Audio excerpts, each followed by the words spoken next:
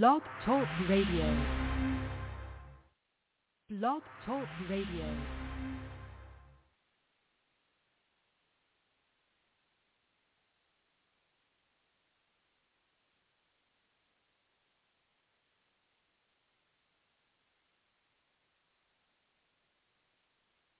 You deserve the glory and the honor. Lord, we lift our hands in worship as we praise your holy name. You deserve the glory and the honor. Lord, we lift our hands in worship as we bless your holy name. You deserve the glory and the honor. Father, we love you, say, Lord, we lift our hands in worship as we praise your holy name. You deserve the glory and the honor.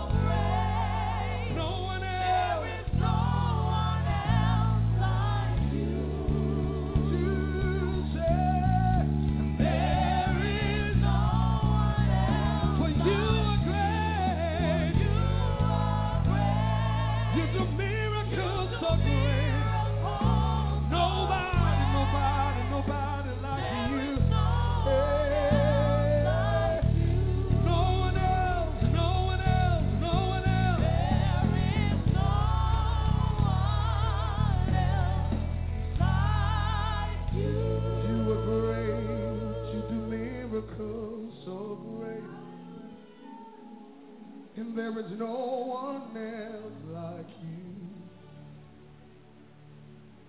There is no one else. You are great. You do miracles so great. There is no one else like you. There is no one else. You do mighty things, and you do glorious things. You're a faithful God. Awesome is your name. Somebody come on. You do glorious things. You're a faithful God.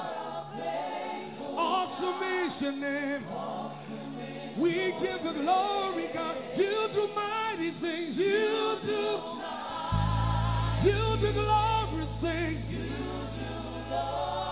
You're a faithful God. Awesome is your name. Awesome is your name. You do mighty. You do glorious things.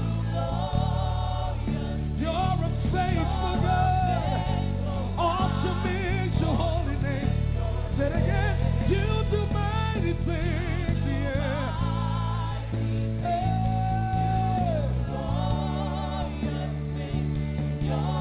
A faithful God you are. Sing it one more time. You do mighty things. You do glorious things, Jesus. You're a faithful God.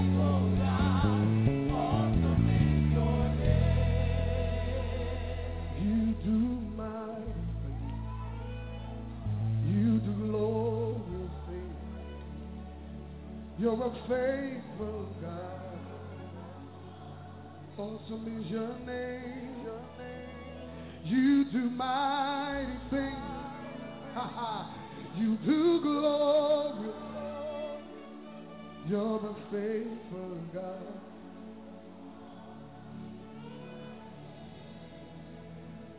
Your name is Yahweh. Your name is Yahweh. You're a miracle working God. Your name is Yahweh. Your name is Yahweh. You're a miracle working God. Your name is, you want to declare it? Your name is Yahweh. Your name is Yahweh. You are a miracle working God. Miracle working God. Your name is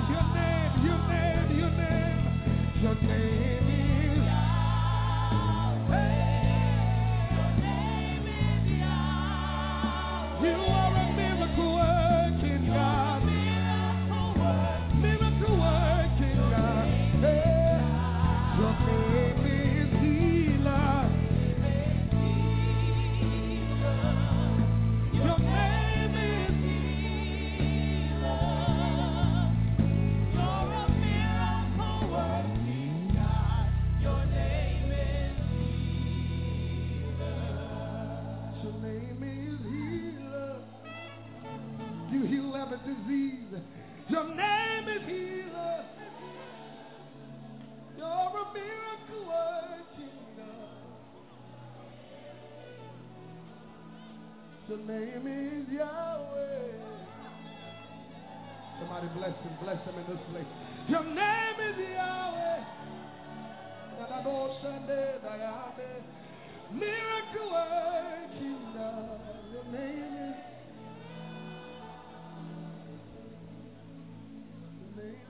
Yahweh. Your name is Yahweh. You are a miracle working. Where else can we be? And I say, oh Lord my God, when I know conceive. Thank you, Jesus. Thank you, Yeshua. Thank you, Lord. Thank you, God. Praise your mighty name. Your name, hallelujah, is a name, above all name, worthy to be in praise, worthy to be in given all glory, all honor, and no praise. And tonight we praise you, Lord. We thank you for your love. We thank you for your mercy that endure forever, Lord. Thank you, Jesus. Thank you, Yeshua. Hallelujah. What an awesome, awesome God we serve. Thank you, Lord, who cares for us so much, who cares for his children, his bride that is about to come to heaven. My brother and sister, any day, any hour, the rapture, the pasture, the harpazo is so close for the bride. My brother and my sister, hallelujah, that we don't want to be caught by surprise. We don't want the rapture, the pasture to happen and for us to miss this great day of the Lord, this day of celebration where Jesus is about to come for his bride, to have made herself ready. Thank you, Lord. Thank you, Jesus. Thank you, Yeshua. Thank you, Jehoshua. We are so grateful, hallelujah, for his love and his mercy for us. Thank you, Lord. Thank you, Lord. Awesome, awesome, awesome God. Awesome Jesus. Awesome Yeshua. Amen. Thank you, brother. Amen. Shalom, Sister Wendy, the Lord's servant, Joseph, Sister Regina, Sister Rihanna. Shalom to each and one of you. Thank you, Lord. Thank you, Jesus. As the day approaches, the coming of Jesus, hallelujah, you can see, praise the Lord, how things are changing. And it's best for us, but not for the world. Amen. Thank you, Lord. But there's something, hallelujah, that I would like to share tonight I'm going to share a few revelations. The Lord's given me a revelation this week. Thank you, Lord. And praise you, Jesus. Praise you, Yeshua. I want to go into the Word of God because there's something in me, in my spirit, we need to be reminded of as a Christian, hallelujah, how God has chosen us in Christ. My brother and sister, I'll begin this in 2 Corinthians 5:15 and on, where it says that he had died for all. This is a reminder of what Jesus did for you and I. This amazing sacrifice he did on the cross for each and one of us cannot be ignored and cannot be taken for granted, because it's very valuable in heaven, and it should be very valuable in our lives, my brother and my sister. Paul says to the Corinthians that he had died for all, that those who live should not henceforth live unto themselves, and that is humility. When you have learned not to live unto yourself, but unto God, it's humility. We are called to live a humble life in Christ. So again, that he died for all, that those who live should not henceforth live unto themselves, but unto him who died for them and rose again. In other words, what Paul is saying to the church is that now you and I don't live for ourselves anymore. We live for Christ. We don't look forward to living a life of what I want, okay, what I desire. Now is what God wants for me, his plan, his will. As Jesus in Gethsemane, in the greatest test on this earth, pray, not my will, Father, but thy will be done. Teaching us to always look for God's will and not our own.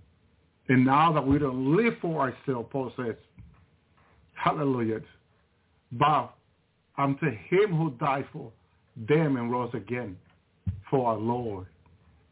Hallelujah, what a wonderful this word is. Verse 16, therefore, henceforth, now we know men not according to the flesh. Okay? We know men not according to the flesh. Yea, though we have known Christ according to the flesh. This is an apostle who knew Christ according to the flesh. Yet now henceforth we know him no so, no more. So, because this is according to the Spirit now. This is a spiritual life that you and I have been called to live. My brother and my sister, it's for God, not for ourselves, but for our God, who called us, who chose us in Christ. My brother and sister, thank you, Lord. Verse 17, therefore, if any man be in Christ, and that's women, men, hallelujah, if any man be in Christ, he is a new creature, new creation. All things are passed away. Behold, all things are become new. Everything in our life has become new. God is working in our life for us to live, shalom, Brother Michael, shalom, Andrew, to live this new life. Arlie, shalom. To live this new life for Christ. It's what we are called to do, so to live for him. Amen. To walk according to his will now. Totally different. I was taken to heaven this week shortly. I'm going to share a little later on. Thank you, Lord, as the revelation unfolds. As the Lord teaches us, Lord, help us to receive, help us to understand, help our heart, our mind, our life, Lord, that we will be ministered according to thy will, according to thy word, Lord. Keep my lips from any lie, any deceiver of this world, the enemy, Lord, of the flesh. Let just your word be, your will be in our life and not our own, Lord. In Jesus' name, Yeshua name, Jehoshua name. I pray, Lord. Thank you, Jesus. Thank you, Lord. What an awesome God. Yes, shalom, Brother Michael. Thank you, Yeshua. God has so much in store for us. God help us to receive it. My brother, my sister. Thank you, Lord. So therefore, if any man be in Christ, he is a new creature. All things have passed away. Behold, all things have become new. So now you and I have to think, act, behave, walk in this new life. And we're better off doing what God wants us to do in the regard, because that's where we are blessed. We're all spirits of blessing in Christ Jesus. When you think about the new life, the new mind, renew your mind in the Word, spend time with God, listen to the message of the Lord, His revelation, His Word mostly. It will cleanse you. It will purify you. Spend time every day listening to God's Word. Let it be out of Bible audio. Music, worship the Lord. Worship Him. God wants us to worship Him. Jesus is worthy. God is worthy for us to praise Him. Spend time praising Him. Of course, the enemy don't like that when we praise the Lord.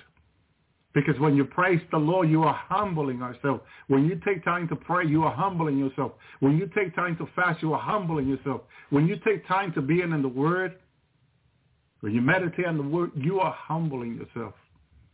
And this is the calling God is calling us to humble ourselves before Him, so that He may exalt us, the Word of God says. Amen. So we humble ourselves, and then God will exalt us. In no way we should think about ourselves of anything, but just humble ourselves before Him. Thank you, Lord. Thank you, Jesus. Verse 18, and all things are of God. 2 Corinthians 5:18. And all things are of God, who have reconciled us to Himself by Jesus Christ, and has given to us the ministry of reconciliation. Reconcile is salvation, bringing men to God through the cross, and having them give their life to Jesus, and having Jesus, how to make them a new creature. Because this is all the work of God, or the work of the Spirit, not our work. Sometimes we want to take credit for what is not up for us to take credit. His work, His doing. I tell you, if the Lord did not come to me last night, I probably would not be here tonight. My brother and sister, He came to encourage me. He was standing next to my bed, ministering to me, even before I went into prayer, to make me ready to share His Word. Without Him, there's nothing I can do. I said this to Jesus. He says, I'm glad you know this, my son. He said this to me. Without Him, there's nothing I can do. He knows this. I have become to understand this very clear. Without Him, there's nothing we can do. And the problem is that when we think we can do things without Him, we're making a big mistake. My brothers and sisters, we need Him for everything and anything of God. Verse 19, to wit that God was in Christ, reconciling the world unto Himself, not imputing their trespasses unto them. Imputing is saying, I'm going to send you to hell because of this that you did. But God was more willing to forgive, have mercy on us, that through Christ we will have the opportunity to repent and be able to come to Him, be part of the family of God. Thank you, Jesus, for Father. And that committed unto us the word of reconciliation. Now that we are ambassador for Christ. So what is your title? Your title is not minister, pastor, or whatever you call yourself. You and I, the first title, if we want to call it a title, if we want to hang our life in a title. Because some people do that. They hang their whole life in a title. That's not of God, first of all. Okay? Because some people call the ministry holy so-and-so and so. So when you do that, people will hold you up to that title. And when they see you make a mistake, oh man, you're the worst. You're the worst. Because see, you make yourself a title. They're going to hold you to the title. Because that's what you're saying you are. When we're just serving of Christ. We are ambassador. That's a title in the world today. The ambassador of the United States. The ambassador of France. The ambassador of Germany. See, that's a title in the world today. A very honorable title.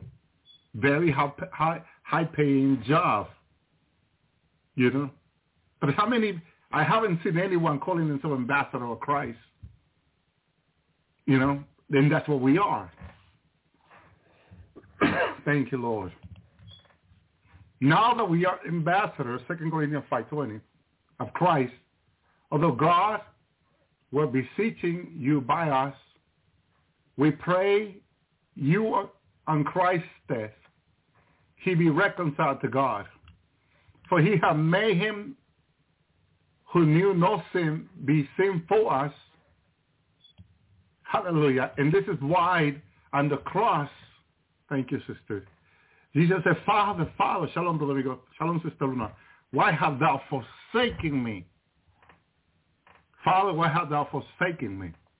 Because at that very moment he was made sin in order to crucify sin.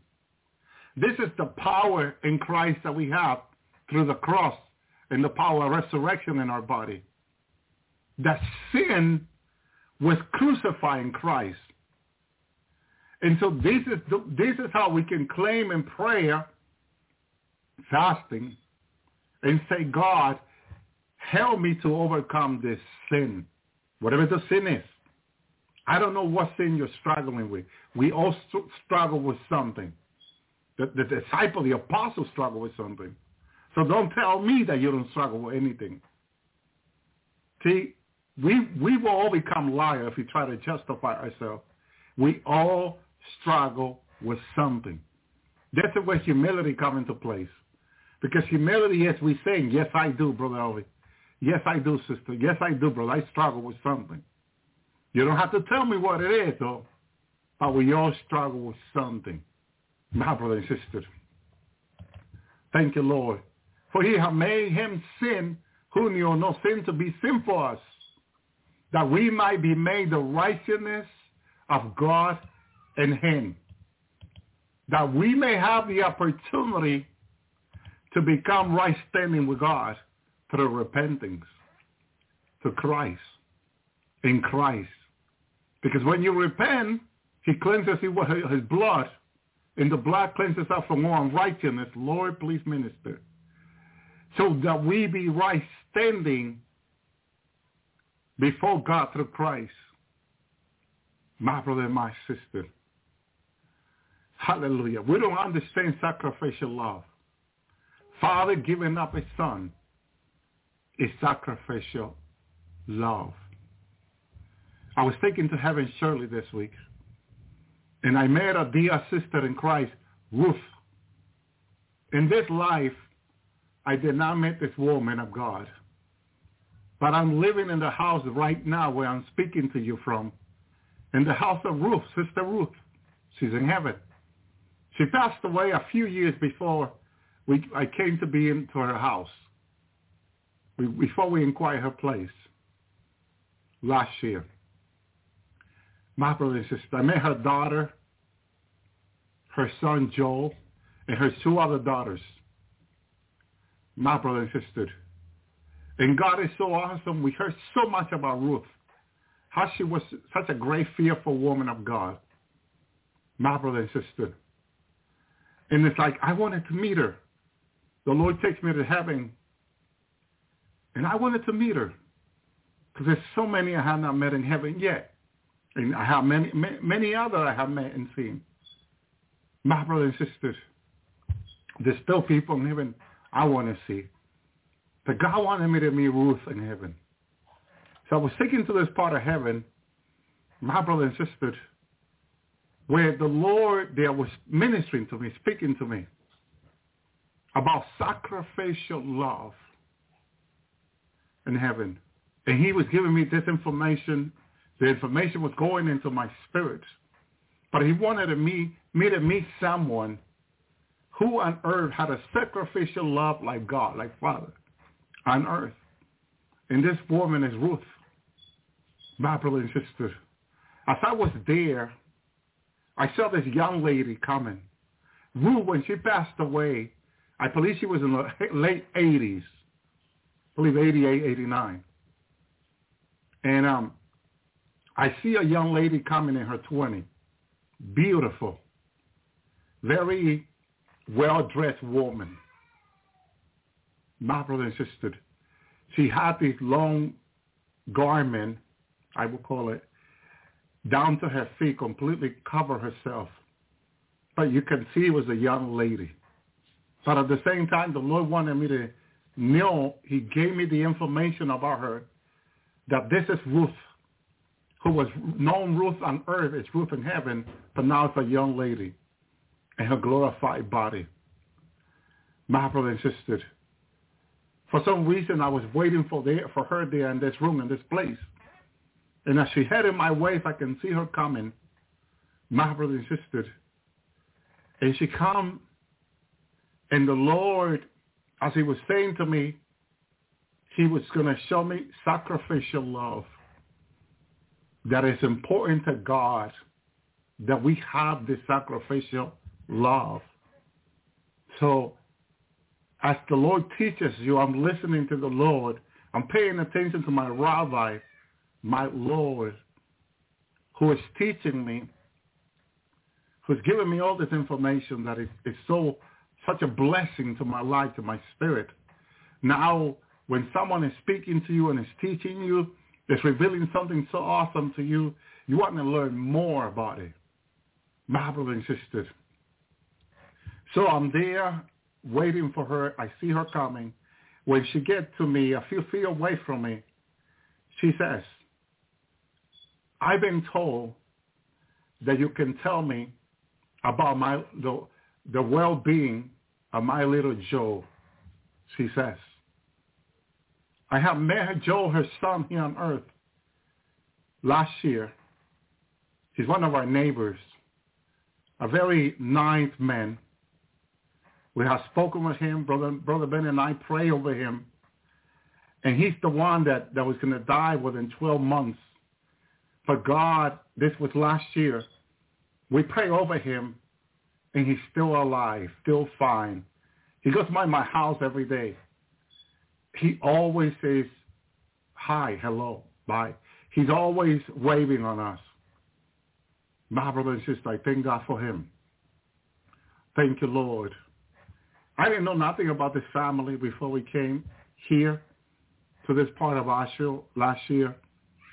Hallelujah. But I've been told a lot of things about Sister Ruth, my brother and sister. But there was something I was told about her. It is that when Joe was a teenager and he would go out drinking with his body, get himself in trouble, and he will end up in jail, Sister Ruth loved her son so much. But as the Lord revealed me in heaven, she knew that Joe, her son, was a man of God like his father. Chosen, elected, selected by God. And that God had a purpose with him, and he had a purpose with his father. I heard about her husband, but very little, not much. For some reason, her family refused to talk about her husband, but I believe I knew enough. Now in heaven, I began to receive more information about her husband that I didn't know nothing on earth before. My brother and sister. So, hallelujah. She came to me in heaven and says, I've been told that you can tell me about my little Joe. And I said to her, yes, your son is well. Your son is fine. He's doing fine down on earth. And she was so glad. Sister Ruth began to tell me about her son Joe in God. She said that Joe, like his father, was chosen by God, that he was a child of God, a child that God had a plan with him. Barbara and sister, and she knew this. So basically what Sister Ruth was explaining to me in heaven, that what you heard about me selling my property to take my son out of jail, I did it out of love. It was a sacrificial love that even her daughter did not understand. Sister Ruth tells me in heaven that she was willing to do anything for her son because God had revealed to her that her son was chosen, elected by him, that he was a child of God. And that's all she needed. But she loved him. She loved him very much. But so her knew in this, she says to me, who her son was, she was willing to do anything for him. Sacrifice her property, her money. It didn't matter to her. She knew who her son was because God revealed it to her. And she was obedient to God. It was like God knowing that we, my brother and sister, were in sin in the world. But God did not say, as Paul says to the Corinthians, these people are so sinful. Forget about it. Let them go to hell. Let them go to the lake of fire. Let them perish forever. God did not say that. You see? His agape love is so great for us that the Bible said that for God loved the world. What compelled God, what moved God to give up his only begotten son was the love he has for the world, the Bible says, for us, his elected, his people. That's what moved Father to do what he did, that people may not understand, Christians may not understand, the world may not understand why the Father gave his son for us. When we were sinful, when we were in disobedience, when we were in sin, it was us who ate the apple or the fruit in the garden. Who knows if it was an apple? But it was us who ate the fruit in the garden. That God told Adam that in the day you will eat from it, you will die. You will surely die. He says to Adam and Eve. And they knew very well. But that did not stop Adam and Eve from listening to the serpent and eating from the fruit that God told them not to eat. That they will die the day they will eat. Eat it, my brother and sister. So none of us can justify our sin, even though we were in the world and we were not Christians, as people say. But even when you went with that other woman, or you went with that other man, or you went and got drunk, and you did this, and you died, you knew that that was wrong. In our own conscience, we knew it was wrong. But that didn't stop Father from saying, I'm going to send my son to the cross for you. Because he loved us. My brother and sister, with great love, agape love. For God so loved the world that he gave his only begotten son, that whosoever believeth in him shall not perish. It was that humanity was going to perish. And he loved humanity so much that he cannot stand there. He could not sit there in his throne and watch humanity perish forever.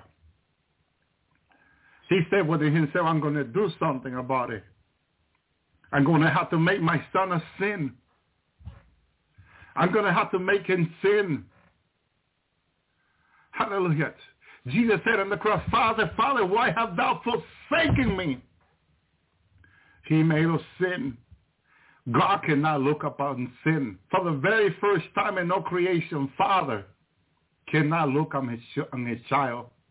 And his only begotten son, for the first time in creation, he cannot look to his face. At that very moment, he cannot look upon him. because God cannot look upon sin. And when he made him sin, for that very moment, Jesus experienced that separation from Father. And he said, Father, Father, why hast thou forsaken me? Because Father cannot look upon him. I was taken to the throne of Jesus and Father. And the Lord wanted to show me something. Look, when I look at humanity, when Father looks at humanity, he looks at us through the blood of Jesus. It's the only way God can look at us, my brother and sister, through the blood of Jesus. Because God cannot look upon sin. He cannot look upon sin. And from the throne of God, I was standing there with the Lord and the Holy Spirit. And Father Almighty was there, the invincible God, looking down to the earth, looking at humanity on that great day. And Father was looking at us through the blood of Jesus, the blood shed on Calvary. My brother and sister, those nails went through his feet, went through his arm, and poured down blood where the body of Adam was. The cross of Jesus was right above the body of Adam, where they buried them. And they will usually bury them together. So right next, if you read the Old Testament, when they will bury someone here on the right, they will bury the wife next to us. So the cross of Jesus was right on top of the body of Adam and Eve. My brother and sister, in that body of Adam and Eve, the blood of Jesus came over those bodies.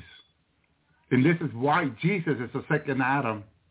But no one reminds anyone that not only Adam was forgiven, the generation of Adam, but also a generation of Eve, my brother and sister.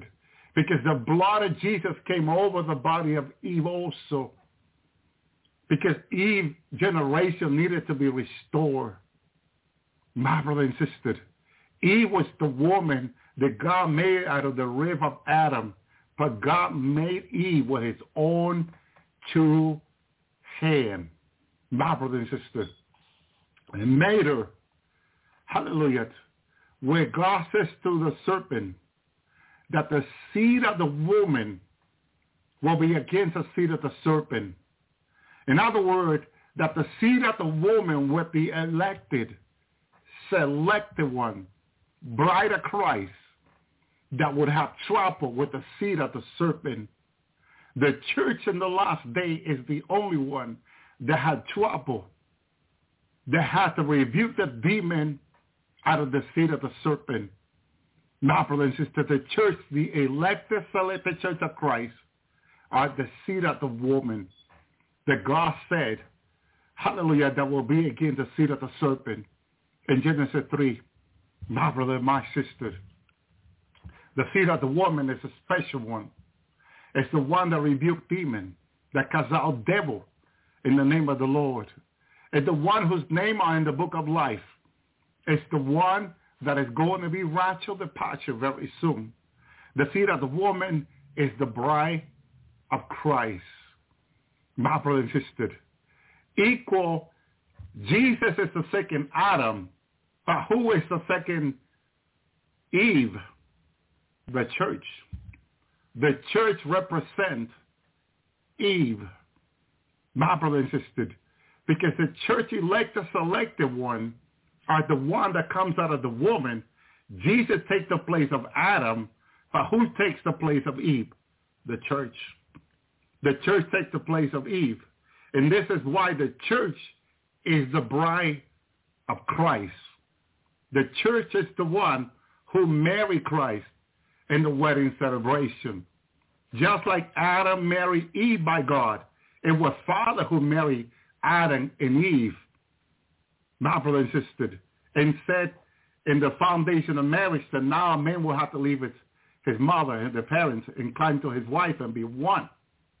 So the Lord becomes one with the seed of the woman like Eve. So the church represents Eve. Jesus represents Adam. And we go back to the garden and eternity like into the garden. My brother and sister. We go back to the garden of Adam and Eve like it was in the beginning. Thank you, Lord. Thank you, Jesus. What an awesome God. God is revealing mystery in the last day that are, you'll fall back if you hear all of them. Little pieces now like a piece of bread. And then he keeps giving us more and more and more. But everything is in his word.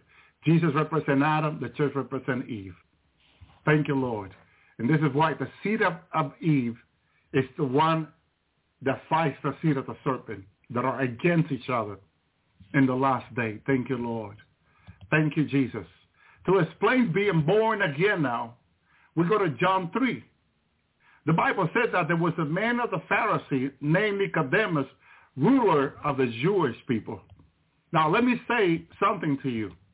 Why the Bible is pointing out to only Nicodemus and not his brothers and sisters or his mom or his father or his fellow worker, the people that went to the temple together? How come Nicodemus had 3, 4, 5,000 brethren and none of them are mentioned here? Only one, Nicodemus. Because there was only one who repented. There's only one that can turn back to Jesus. And the difference that you and I make from everybody else is, are you the one turning to Jesus in prayer every day?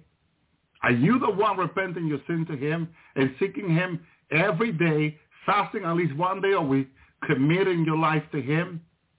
Because if you are the one, you are being like Nicodemus. He turned back to Jesus. You don't need to understand everything. Nicodemus didn't even understand salvation. You don't have to understand it all. But when you come to a rabbi, Jesus, he'll explain things to you. He's loving. He is patient. There's so much I don't understand. Sometimes the Lord has to take me to heaven and there explain things to me, show me, and explain things to me. And you may say, you might be the less knowledgeable preacher I ever heard in my life, that the Lord needs to take you to heaven to explain you the Bible. But I don't see it that way. I see it that it's a blessing, the Lord taking me to heaven to explain things to me. Because I believe most of all the knowledge of God down here, my brother and sister, with all the darkness and weakness, it's hard to understand them. And to trust anybody for you to sit and listen to anybody explaining the Bible. Because there's so much false teaching down here. My brother and sister, better to hear it from the Lord. Amen. Verse 2. Then the same came to Jesus by night and said unto him, Rabbi, we know that you are a teacher and come from God, for no man can do these things, these miracles that thou dost, unless God is with him. Who told Nicodemus now? What Nicodemus he is doing with the Lord is, he gets a revelation of Jesus through the miracle. He sees God in the miracle of Jesus. This is where Jesus reveals himself to your life. When you can see God in his miracle, when you can see God in his word, when you have an encounter with God, your life changes. Nicodemus is a changed man right now. But he doesn't understand the new being born again. But he comes to the right source of information. He comes to Jesus. Many people go to men, and they sit there, and they get a lot of truth, but then they get some false teaching, lies and false teaching. I don't like it when preachers go back to the past, and they say, look, in the 1800s, in the 1500s, this happened, this was said, the king said that. What does that have to do with the Bible? That is very dangerous, and I've been asking the Lord to cleanse me for false teaching and being careful that myself, I don't hear things and say that is true. My brother and sister, that we need to check with the Lord about everything. Hallelujah. Because it's easy to become a false teacher. And it's going to take a lot of prayer and fasting and committing to the Lord to be a righteous preacher, a truth preacher. You need to have a commitment with the Lord to be in the truth and only listen to the Lord only. That takes a lot, my brother and sister. Verse 3, Jesus answered and said unto him, Verily, verily, I say unto thee, unless a man is born again, he cannot see the kingdom of God. Thank you, Lord. The kingdom of God is going to heaven or see Jesus come back unless you're born again. Hallelujah. How many people want to see the kingdom of God? See it. And that is being revealed to you unless you're born again. God have mercy on people and show them things. But now see it, not touch it, hold it, and be part of it. See it. That's talking about revelation. When you see these things that the Lord will show you, like John saw in the book of Revelation. Daniel was shown to, he saw. Unless you be born again, you cannot see the kingdom of God. Hallelujah. And that is so true also being part of the kingdom of God. That when you are part, when you receive Christ into your life, you don't necessarily see, but God can show you. Hallelujah, as you ask. Because now you're not a friend anymore. You are a child. And this is what a lot of people need to understand. When you receive Jesus as your Lord and Savior, when you confess the Lord as your Lord and Savior, when you gave your life to Jesus, learn to pray as a child, not as a friend anymore. You don't need to say, I don't know if God hears me. I don't know if God's going to answer me. I don't know if my prayer is going to make it to the throne. See, you're praying like a friend when you pray this way. When you pray like a child, you say, Father, I know you always hear me. That's how Jesus prayed. Father, I thank you. And I didn't say this just, I said this for thee, because I know you always hears me. Jesus prayed with such a confidence as the Son of God that God always hears him. We need to learn to pray in that way too, because God always hears us, my brother and sister. And God always hears his children, the boys. The ears of the Lord are to hear the prayer of the righteous, Proverbs says. God always hears our prayer. They're open to hear our prayer. We need to understand that we are a child. We're not no more friends. So we need to move from that prayer as friends. Forget about that.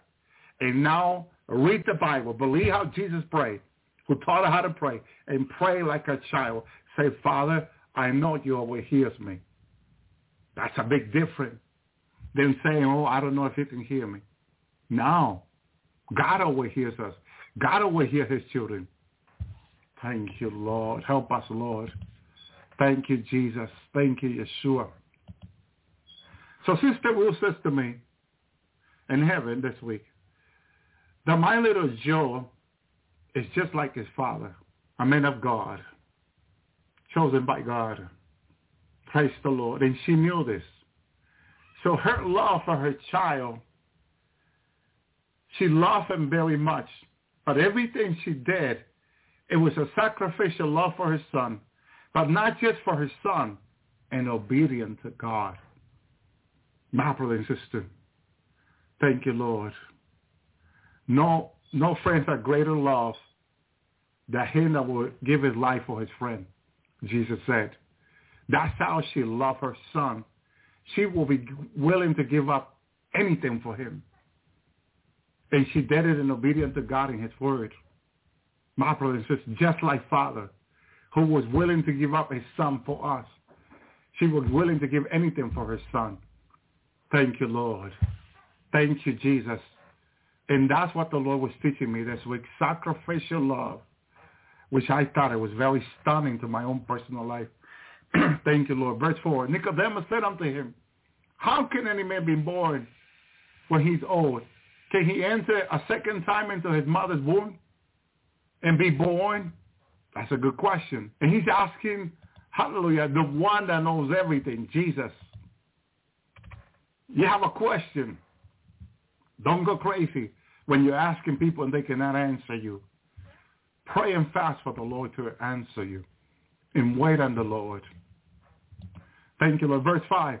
Jesus answered, verily, verily, I say unto thee, unless a man be born of water and the Spirit, he cannot enter into the kingdom of heaven. My brother and sister, water, hallelujah, and Spirit.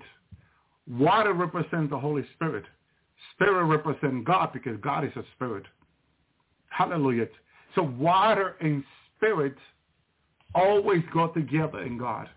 When you study the Bible, and hallelujah, you study about water from the beginning, hallelujah, the Bible says, hallelujah, in Genesis, that the earth was out formed, hallelujah, in darkness. Let me go back to Genesis. Thank you, Lord. Praise you, Jesus. Genesis 1. Hallelujah. The earth was without form and void. Darkness was upon the face of the deep. And the Spirit of God moved upon the face of the water. Notice how the Spirit of God and water in the beginning are together, are like one. The Spirit of God moves in the water. Hallelujah, mightily. And he wants to be with this water. Our body, life percent of our body is made of water. I believe it's 70% of our body is water. The Holy Spirit wants to be in our lives. This is what the Lord showed me. When the church goes in the wrath of the pasture, and the great tribulation begins, and the Holy Spirit are removed from the earth, I noticed that the earth temperature here in the United States immediately was up to 140 degrees Fahrenheit. All the major lakes in the United States began to dry.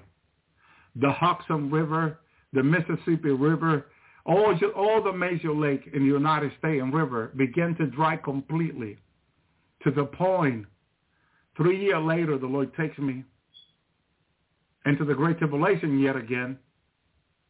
It was about 4 to 5 years into the Great Tribulation.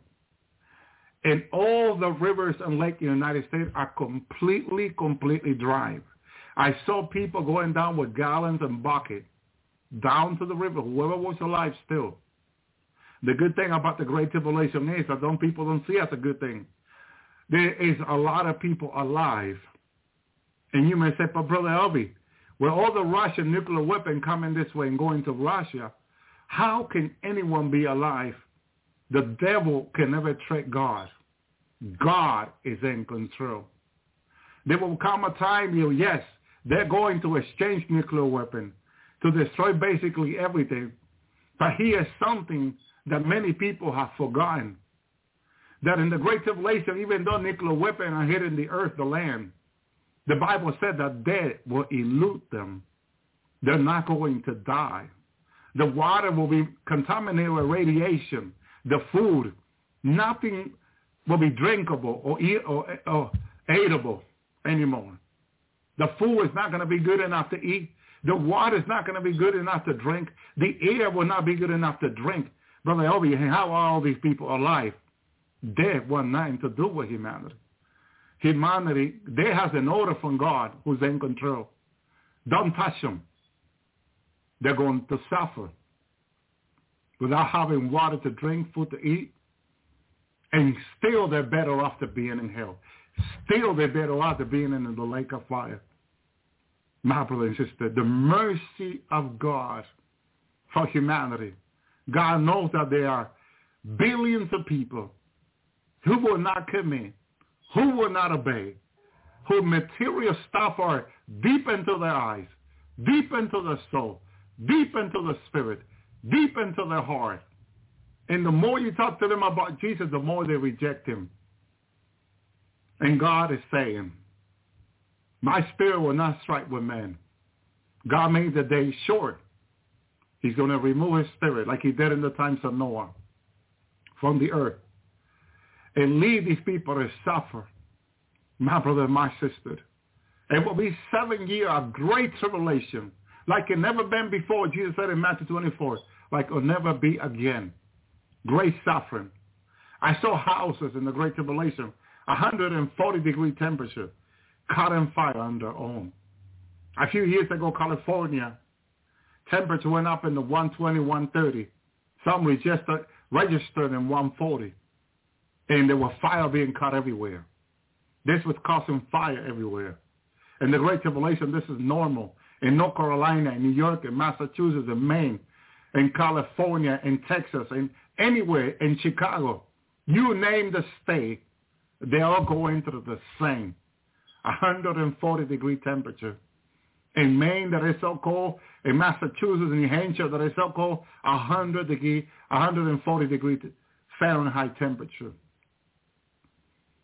And it doesn't cease. It doesn't stop. Because people have forgotten that the Holy Spirit and water are one. And that when the earth was empty and void, and darkness was over the horizon, there was water over it. And the Holy Spirit of God was moving upon the water. Hallelujah. Thank you, Lord. The earth was empty and void. There was no water on the earth. And only when God began to organize everything back, that's when the rivers, the lake, and all that began to appear as Father spoke his word. That everything, according to Christ, life, because he is life. He spoke life to everything, and everything was made. Hallelujah, just like his son. Water, life represent Jesus. Every single life on this earth represents Jesus because he is the living water. He is the life of all men. My brother, my sister. Hallelujah. John 7:38. He that believeth in me, as the scripture said, hallelujah, out of his belly shall flow rivers of living water. He is the living water. He is the living life. Nothing can be without Christ. As he removed his spirit from the earth, everything immediately began to die off. No more nice winter with snow in the Great Tribulation. There's no snow everywhere. It's just heat, unbearable heat. My brother, Solomon 4:15, fountains of garden of well living water, stream from the Lebanon. Jeremiah 2:13, for my people have committed to evil. They have forsaken me, the fountain of living water. And you heal them out a broken certain that can hold no water. You see, that's what's coming in the Great Tribulation. As they have rejected God, fountain of living water, what do they get? Like certain empty hole with no water at all.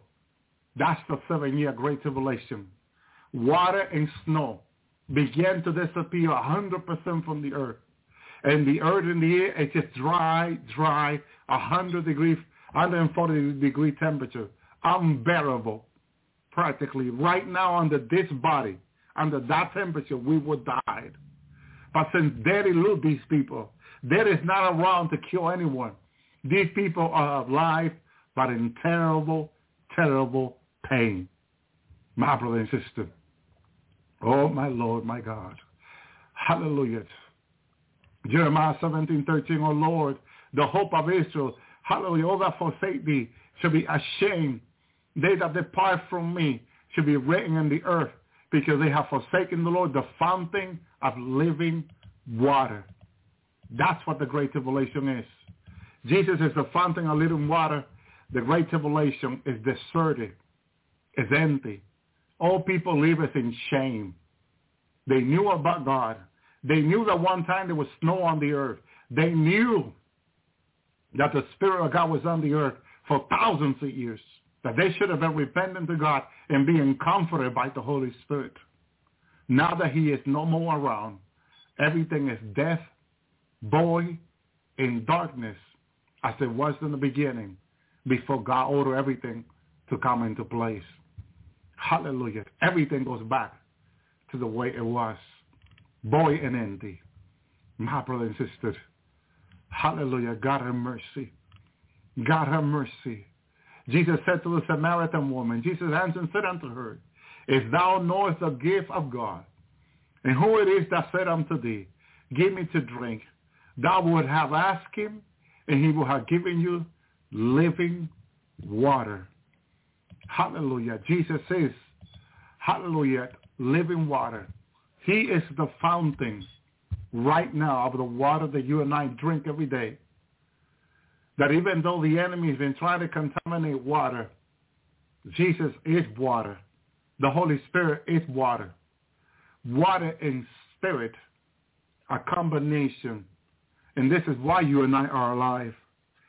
If it was for the Antichrist and the devil, every single human by now will be dead completely. But there's still 8 billion people on the earth alive. How is that possible? How is that possible? Those 8 represent eternity. They're either appointed to eternity with God or eternity with the devil in the lake of fire. That's 8 is very important. A lot of people take those 8 billions of people for granted. No.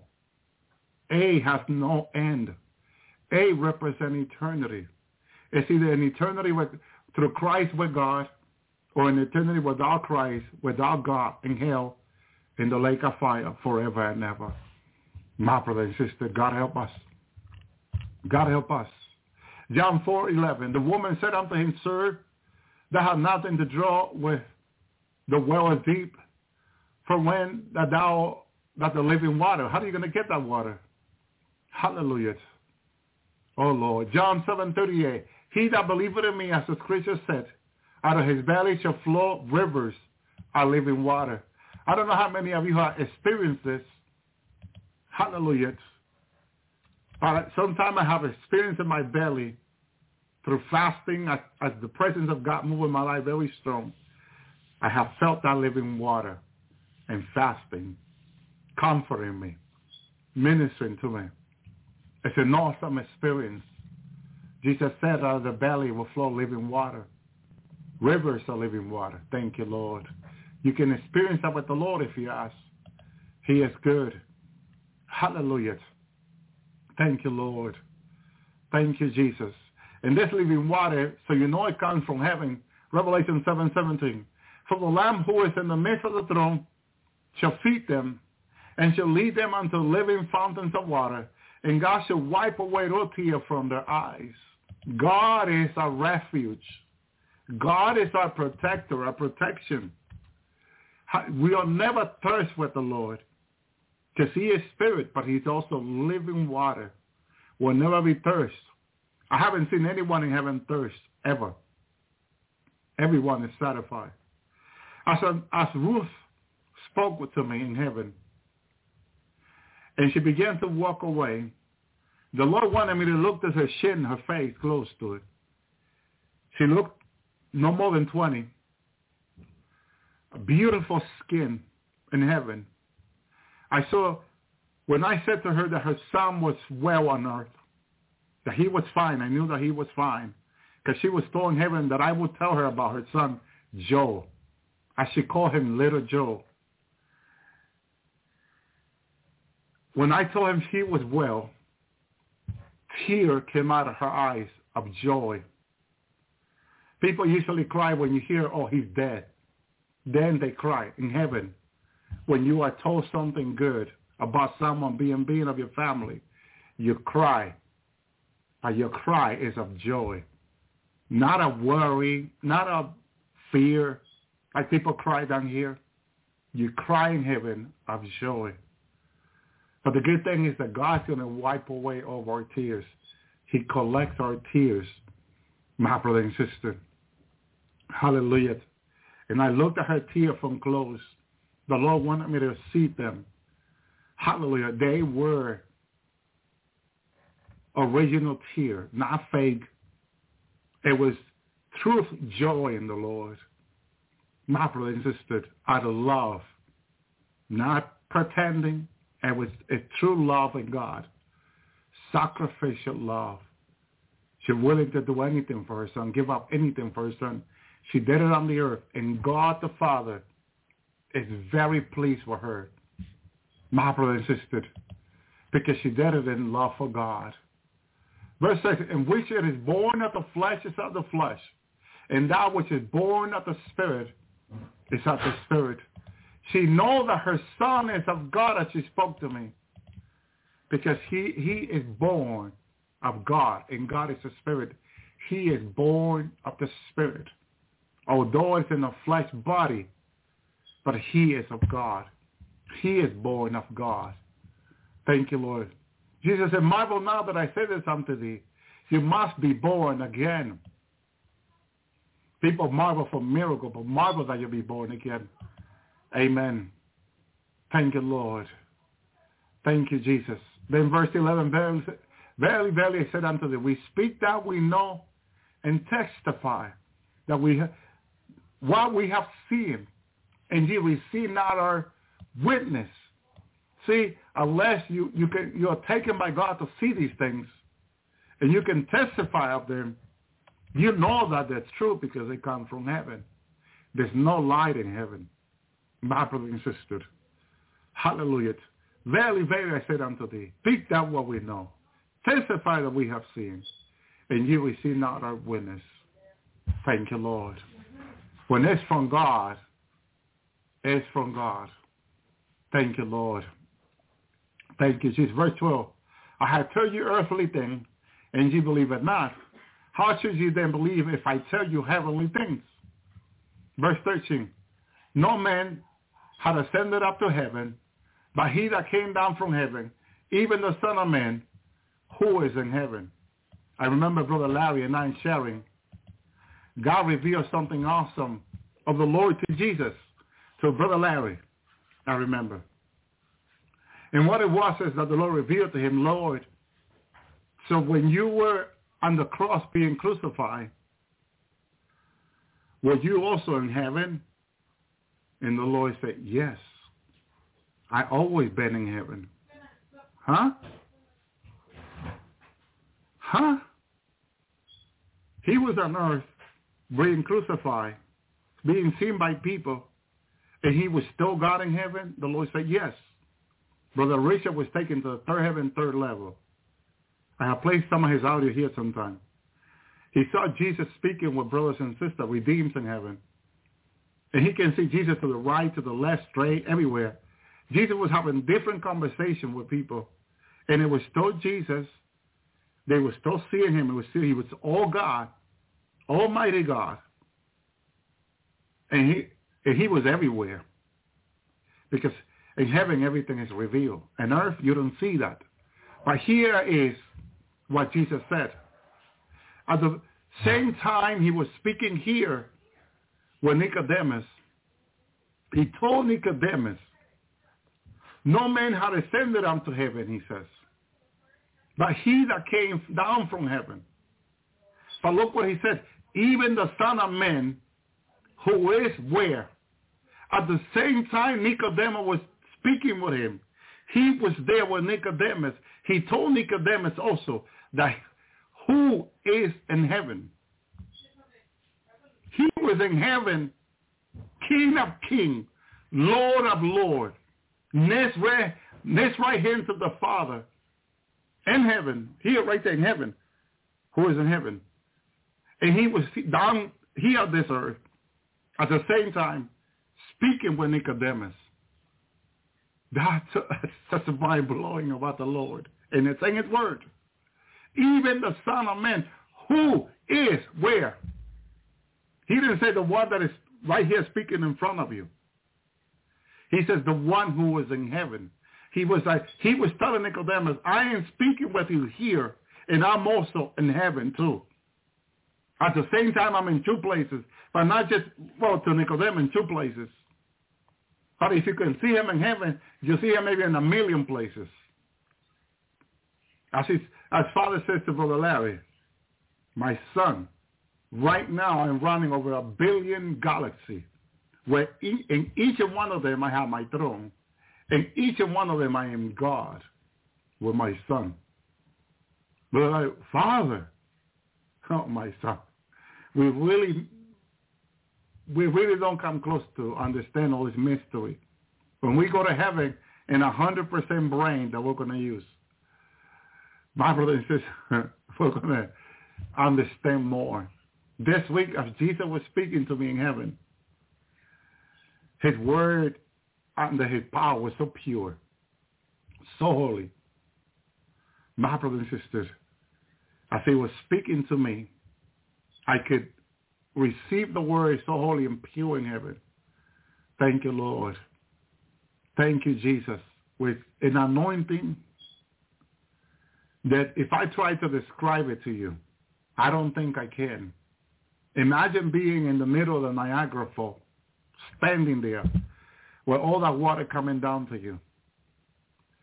But all that water doesn't even come close to how powerful the Lord Jesus is. My brother, my sister, thank you, Lord. Thank you, Jesus. Thank you, Yeshua. There's no word to describe him. When you come to heaven and he speaks to you and you are in his presence, and when he begins to reveal himself to you, and you come out of it and you come to see me, come to my mansion and talk to me about Jesus, you're going to look at me and say, Brother Elvi, I don't know if I can explain this to you. And I'll say to you, I understand. Don't worry, I understand. Thank you, Lord.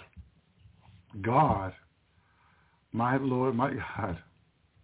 Verse 13. Moses lifted up the serpent in the wilderness. Even so must the Son of Man be lifted up. When God told Moses to make the serpent, when the venomous serpent was biting the children of Israel in the leg, and some of them died. They were bit in their leg, and some of them died. My brother and sister, I'm sure it was very painful. God, when Moses prayed for them, at that very moment, if you read the story back in the Old Testament, they were in disobedience. The only reason why the serpent bit them, because they were in disobedience. And like we said before, there's no guarantee in disobedience. But Moses prayed for them unto the Lord, a type of Jesus. He interceded for them before God, as he had done plenty of times, numerous times. He prayed for them. And God says to Moses, go, get a pole, and put let me see, what was the material he used? Thank you, Lord. I believe it was brass. I'm trying to think of the material that we use, my brother and sister, that God told him to build the serpent out of. The material, just to explain to you the material. The material was the same material that was in the Ark of the Covenant. Maybe someone can look up the material for me for a minute. The material was the same material, I believe it was silver, that was in the Ark of the Covenant. Because you have several materials. But the specific material that the serpent was made of, that Moses will have to put in the post, was the same material that was in the Ark of the Covenant.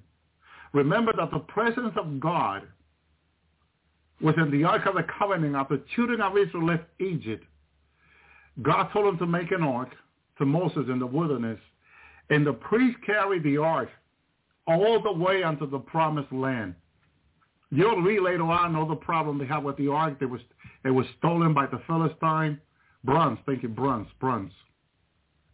It could not be silver. It has to be bronze. Praise the Lord. Thank you, Jesus. Thank you, Yeshua. Thank you, Joshua. I want to confirm that because, hallelujah, you cannot guess in the Lord. There's no guessing in God. You have to know, my brother and sister. You have to be sure. Yeah? You have to say, well, here, this is what the Bible says. Hallelujah. It's here. Let me give you the verse, Brother Elvi. Here it is. Thank you, Lord. You cannot guess these things because anything that you guess can mislead someone. Okay? It can mislead someone of God, out of the way of the Lord. Hallelujah. Thank you, Lord. Praise you, Lord. Brass, not bronze, brass. Okay, brass. The brass serpent. Okay. Thank you, Lord. It's in number 21:9. Moses made a serpent of brass, put it upon a pole, and it came to pass as the serpent had bitten any man, he beheld the serpent of brass, and he lived. Okay, it's very important because these are different material, and the material is important that you know. Okay, it's important that you know the material because the material. Why is important? Because the material is prophetic. That is why. Okay, and it has to do with prophecy. If you say it wrong, you can mislead someone in a prophecy. Okay, mislead someone from Christ. Okay, so this is why I tell you it's important that you know, hallelujah. Thank you, Lord. Praise you, Lord. I'm looking for another verse in regard to the brass. Hallelujah. Thank you, Jesus. Thank you, Lord. In the book of Daniel. Hallelujah. Thank you, Lord. Praise you, Yeshua. Thank you, Lord. Brass. Hallelujah. It's in Daniel, and I'm going there. Praise you, Yeshua. Thank you, Lord. Praise you, Yeshua. Brass, super brass. Thank you, Yeshua. That is associated with the ark, and it's associated with the Lord. Amen. And that material points out to Jesus. It was in the ark. Brass was in the ark. Okay? Brass ark, my brothers and sisters. And it's associated with God and associated with the Lord. So this is why, okay, it has to be biblical. It has to be in the Word. My brother and sister, thank you, Lord. Thank you, Yeshua. Brass was in the ark, and brass is associated with the Lord. So he says that, let me see. I will have to bring that back again. Okay? So as Moses lifted up the serpent in the wilderness, so will be the Son of Man lifted up. Okay? So look how it ties to the Son of Man. It's tied to Jesus. It's prophetic. It's prophetic. Jesus is the foundation of every single prophecy. There's no prophecy without him. And every prophecy talks about him. That's why I tell you, brass, bronze, silver, gold, you each have to, when you look them up, you have to keep them because it has to be tied with the ark. It has to be tied with the Lord. My brother and sister, is prophecy representing the Lord. So it's very important. Verse 15, that whosoever believeth in him shall not perish, but have eternal life. So you see that her brass here is representing Jesus. It's tied to Jesus. My brother and sister, and it's so prophetic that it points out to Jesus. That whosoever believeth in him shall not perish, but have eternal life. So if you are a rabbi of the Old Testament and someone is preaching to you about Jesus, an example, because there will be Jewish people listening to this audio later on, tonight or later on. And so when I speak about this, I need to know what I'm saying. You need to know what you're saying. And when you talk about brass being in the ark, being in the Holy of Holies of God, Jesus was there with Father and Holy Spirit. That's what represents God. So if you're speaking to a rabbi from Israel who doesn't know Messiah, and you want him to come to the knowledge of Jesus, Messiah, you have to give him provable information about Jesus. That he is God, that he is Messiah, and that he is tied with the Holy of Holies in the ark. So he has to be able to look up the information about brass, silver, gold, and compare it to Christ and say, Jesus Christ is the true Messiah, and come to the knowledge of Jesus and receive him as the Lord and Savior. This is how Jewish people are coming to the Lord. But you got to prove it to them. You got to show them in the Word of God where you say that the serpent that was raised, just like the serpent was raised in the wilderness, so Jesus said will be the Son of Man be raised in the last days. Will be raised, will be lifted up. So the Son of Man will be lifted up, that whosoever believeth in him shall not perish but have eternal life. Sorry, no last day. Sorry. Eternal life. Because it's in the now. It's in the now. It's in the present. It's prophetic. Past, present, and future. Verse 16, for God so loved the world that he gave his only begotten Son, that whosoever believeth in him shall not perish, but have everlasting life. See, he's given you Christ, but not just Christ. He's giving you the whole package. Salvation, eternal life. He'll take care of you completely. God will take care of you completely. When you receive Christ, you receive the total package from God. of salvation and everything you and I will need for this life and the life to come. There was nothing after you receive Christ, after you have Christ in your life as your own, as your Lord, as your God and Savior, and you're serving, and you're walking obedient to him. When you go to heaven, you are welcome as a son and daughter of Christ. When you go into eternity, you are welcome as a son and daughter of God, of Christ. Because you have him. You have entrance unto God, into his kingdom. My brother and sister, to Christ. Because you have received already eternal life through Christ. That cannot be taken away from you. You can walk there having confidence in Christ, having confidence in God. Thank you, Lord. Thank you, Jesus. See, when the Lord brings me to heaven, he has taken me to heaven, and I have walked that holy place of heaven. And the Redeemer has greeted me. I have spoken with angels in heaven. None of them discriminate me or think of me any less, because they know I have received Christ. They know the Lord is my Lord and my Savior, and he is God Almighty. We are all brothers and sisters, servants of Christ, servants of God.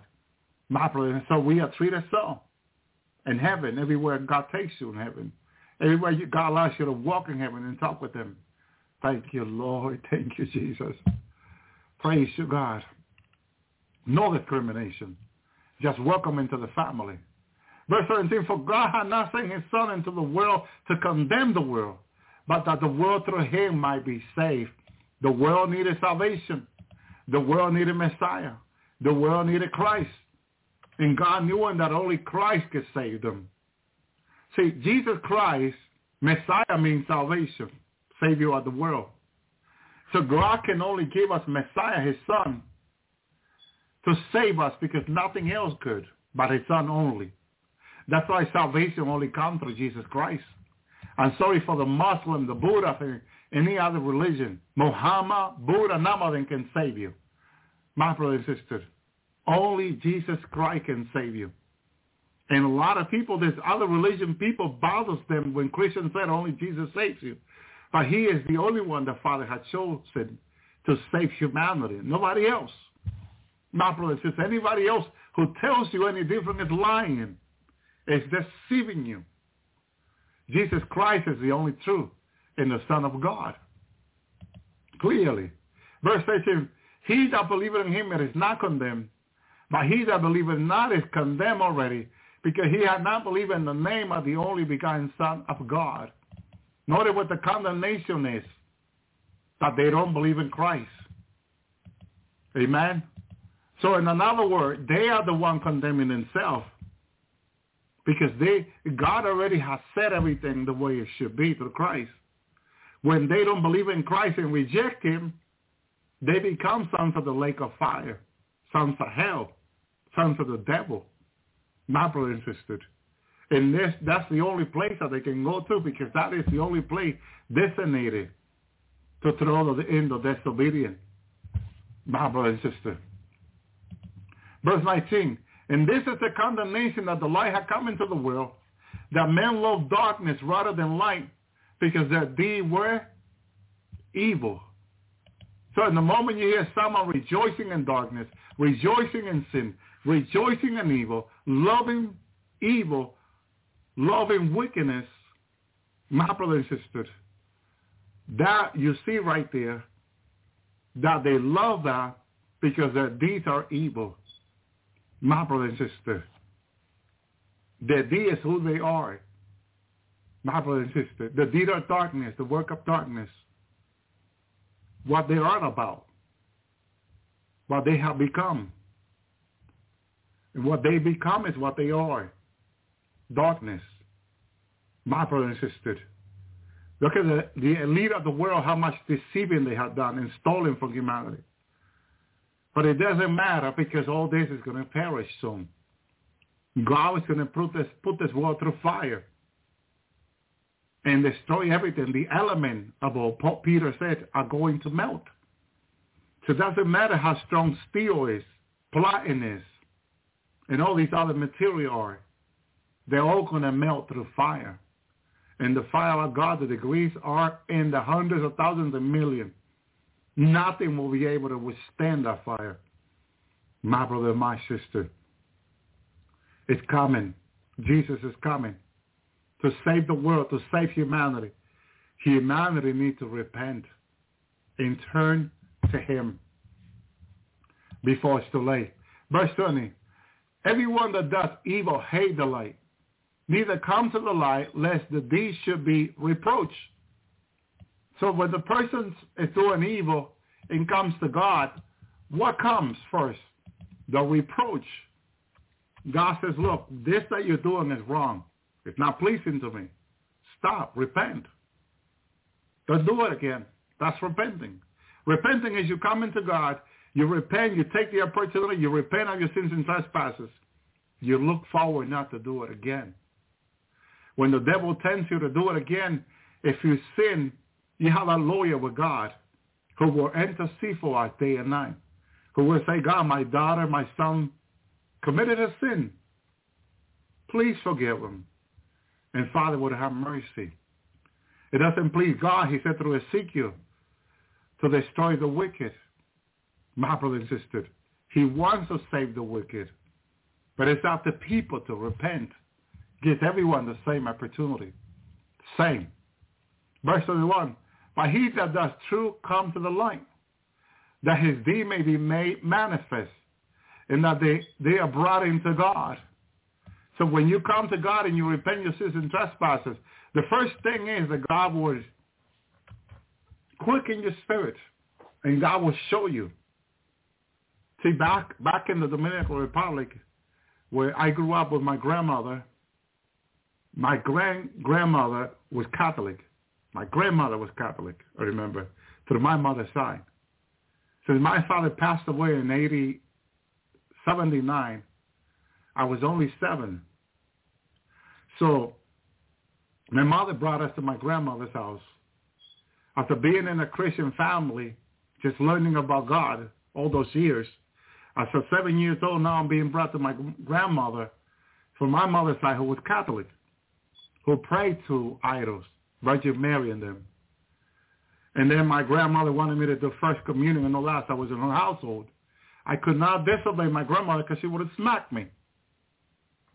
Because back then, they'll smack you if you disobey them. So you have to be obedient. They'll whip you. And I grew up in a house that would whip me. I didn't know about whipping. I got my good whipping in my grandmother's house.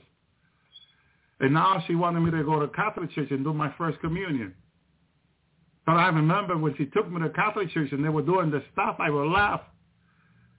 And she would have to smack me to stop laughing.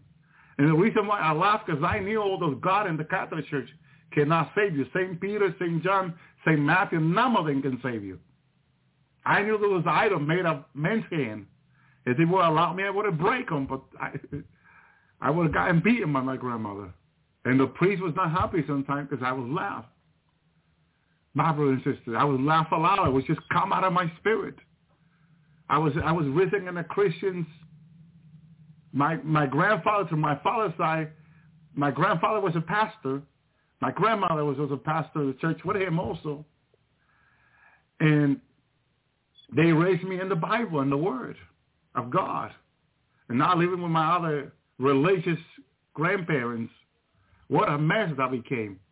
But I believe God used me also as a living testimony to them, that the God that they were worshiping was not true God. The Bible says so. And God will make it come out of my spirit, me laughing aloud, uncontrollable laughing at what they're praying to idols. My brother and my sister. Hallelujah. But she made me do first communion and all that. But I never felt fine in the Catholic Church. For years she made me go, my grandmother made me go, but I never felt it fine because God had a plan with me. Then when I was 10, that the Lord began to work in my life, 11, 12, God began to come to me and reveal himself to me and spoke to me before God said he would send me to the United States, to the fatherland, a land that he says to me back then he had blessed, and that in this land where he will bring me here, he will take care of me, he will provide my need, but he said he will raise me as a minister and use me, my brother and sister. And every single word God promised me, he had brought it to pass. My brother and sister. He told me it would not be easy for me in the beginning. It wasn't. But God provided everything because with God all things are possible. My brother and sister. Thank you, Lord. When I recommitted my life back in 92, my brother and sister, I was so excited that God, the God who spoke to me back in the island when I was 12, now I was over 19 in God, or 20. 8 years later, God was speaking to me again. Father spoke to me. I remember, like he spoke to the Apostle Paul. That light came into my room after I had received Jesus, confessed the Lord as my Lord and Savior, now began to go to church. That light, I remember, I wanted to get to know God, who I already have encountered. And I remember I got up around 6 a.m. to pray to 7 before I would take the bus at 7 to go to work. And as I was on my knees next to my bed praying to God, I was telling God I wanted to know him. Thank you, Lord. The powerful light came into my room.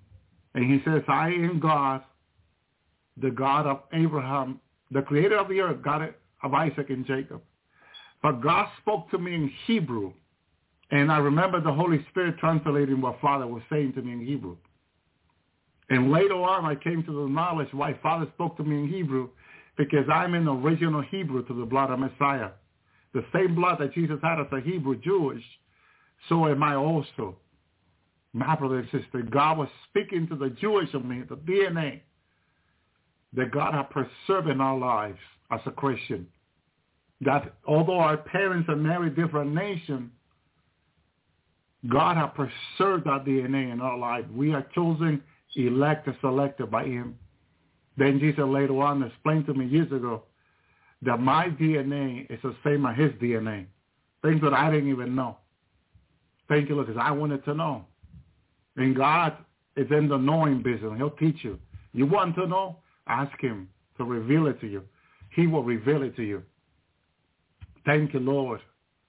So God was faithful to do everything he said.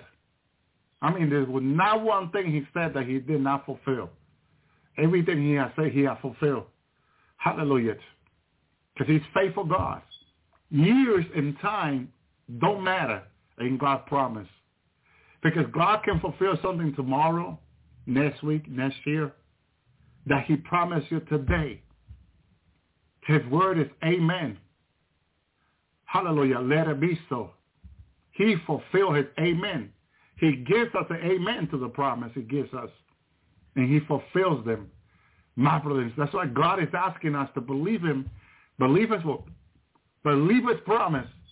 Because God is able to fulfill his word. See, we're not able to fulfill what we promise, but God is able to. And so our trust in God is that everything he has promised us, he's going to fulfill it to us. Thank you, Lord. Because he's able to. He has the power. He's the Almighty God. God has not been unfaithful to a single human being in all his creation. What makes us think that we're going to be the first one he's going to be unfaithful to? The devil wants to tell people that God's going to fail you. And he'll put those thoughts in people's mind. And he'll keep on wandering, waving like the sea, like the water of the sea.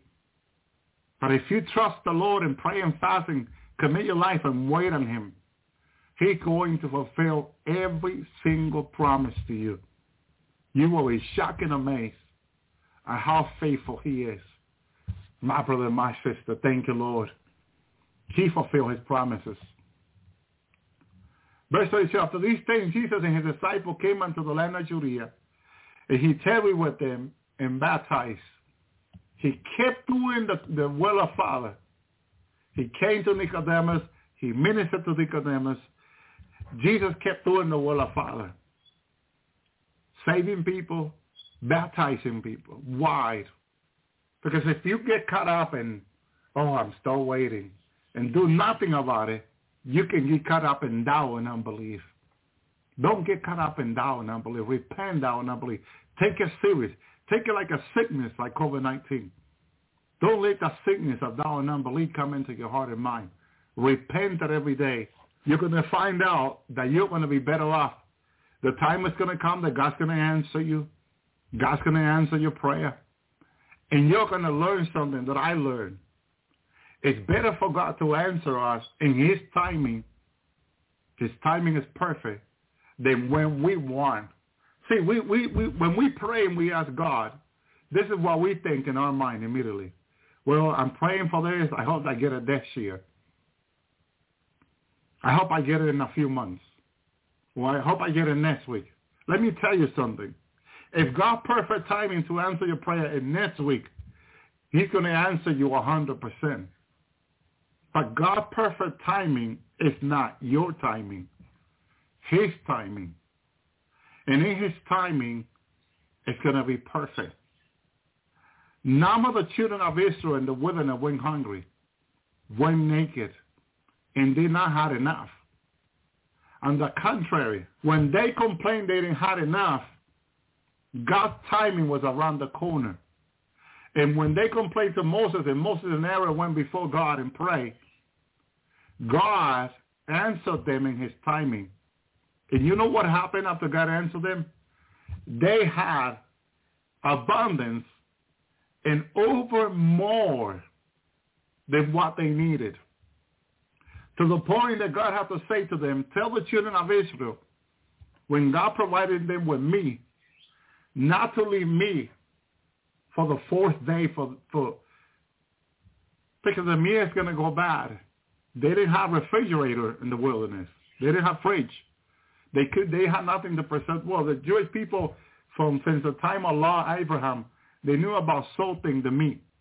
It's what they take the meat, they put it in a bunch of salt in a bag, and that's how the children of Israel had this wisdom from God to preserve the meat with salt. That's why in the times of Lot, the reason why Lot went to Sodom and Gomorrah was because Lot was a great negotiator. He knows about abundance of salt. And negotiated salt with them. Made a lot of money to himself. So salt was always a way for the Jewish people to make a lot of money. They knew the secrets of salt. Still next to Israel, there's a lot of salt today. My brother and sister, till to today. And salt preserve me. It's one of the oldest ways to preserve meat is to preserve it in salt. And then you can take it out and wash off the salt, boil it, take out the salt. But that's how you can preserve meat for a longer time. You dry it up in salt and you storage it and it'll last you a long time. My brother and sister. But God told them not to do so. Because God knew that the Jewish people were going to use their wisdom to preserve the meat in salt. So God said, don't do that. See, if you do that, then you're going to be dependent on the meat and not on God. My brother and sister. God did not want them to depend on what they have on hand, but to depend on God on what you need for tomorrow. What did Jesus say about not worrying about your tomorrow? Jesus said to a disciple, my brother and sister, not to worry about tomorrow. Thank you, Lord. Thank you, Jesus. See, because a lot of people live in the tomorrow, not in the today. Today, God is asking them to repent. Hallelujah. Hallelujah. Jesus said in Matthew 6:34, take therefore now that thou, hallelujah, thoughts for the morrow. For the morrow shall take thou for the things itself, sufficient unto the day is the evil thereof. In other words, let me get this to another translation. Hallelujah. In the Amplified Bible, do not worry about tomorrow, for tomorrow will worry about itself. Each day have enough trouble in its own. See, when you are worried about tomorrow, this is what you're doing. You're not repenting today. You're not committing your life to God today. See, worry is a sin in itself. Let tomorrow worry about itself. If you today repent your sin to God, seek God with all your heart and do not lean on your own understanding. and commit your life to God today. Whatever happens tomorrow, it will not affect you. It will not harm you in any shape or way or form. God is the one who holds our tomorrow. And if today you are committed to God, you are walking with God, you're seeking to be obedient to God today, when tomorrow comes, the one that holds our tomorrow in his hand will take care of us in our tomorrow. Tomorrow, the Bible says, is not guaranteed for anyone. God doesn't guarantee tomorrow to anyone. But as long as we are serving the one that holds our tomorrow, we are well taken care. We are protected. He'll deliver us. My brothers and sisters, hallelujah. Thank you, Lord. Praise the Lord. Luke 12:28. And if God so clothes the grass, which is today, when is the grass alive? When is the flower out? Today. So if God clothes the grass, which is today, in the field, and tomorrow is cast into the oven, how much more will he clothe you, O little faith? Thank you, Lord. Thank you, Jesus. So as long as today God is having you clothed, why are you worrying about tomorrow? When God is saying, commit your life to me today, I hold you tomorrow.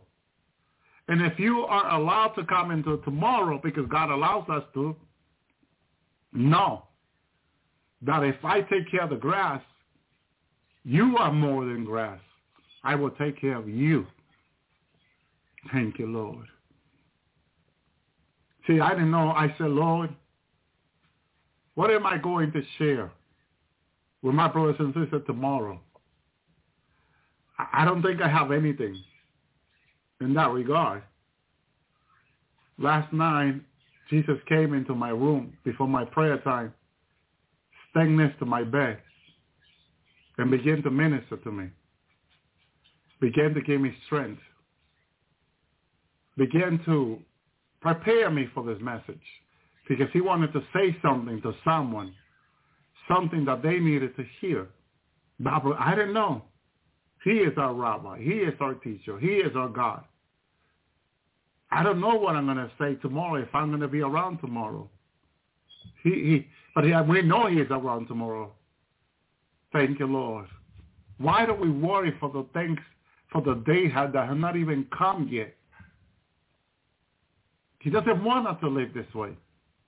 Today is the day that the Lord has made. David said, I will rejoice in this day. Serve God this day. Repent this day. Commit your life to God. Today. How many people have gone to sleep and are waking dead? People say, how do you awaken dead? Or have gone to sleep alive and not waking at all the next day. Did those people expect to die that night? No.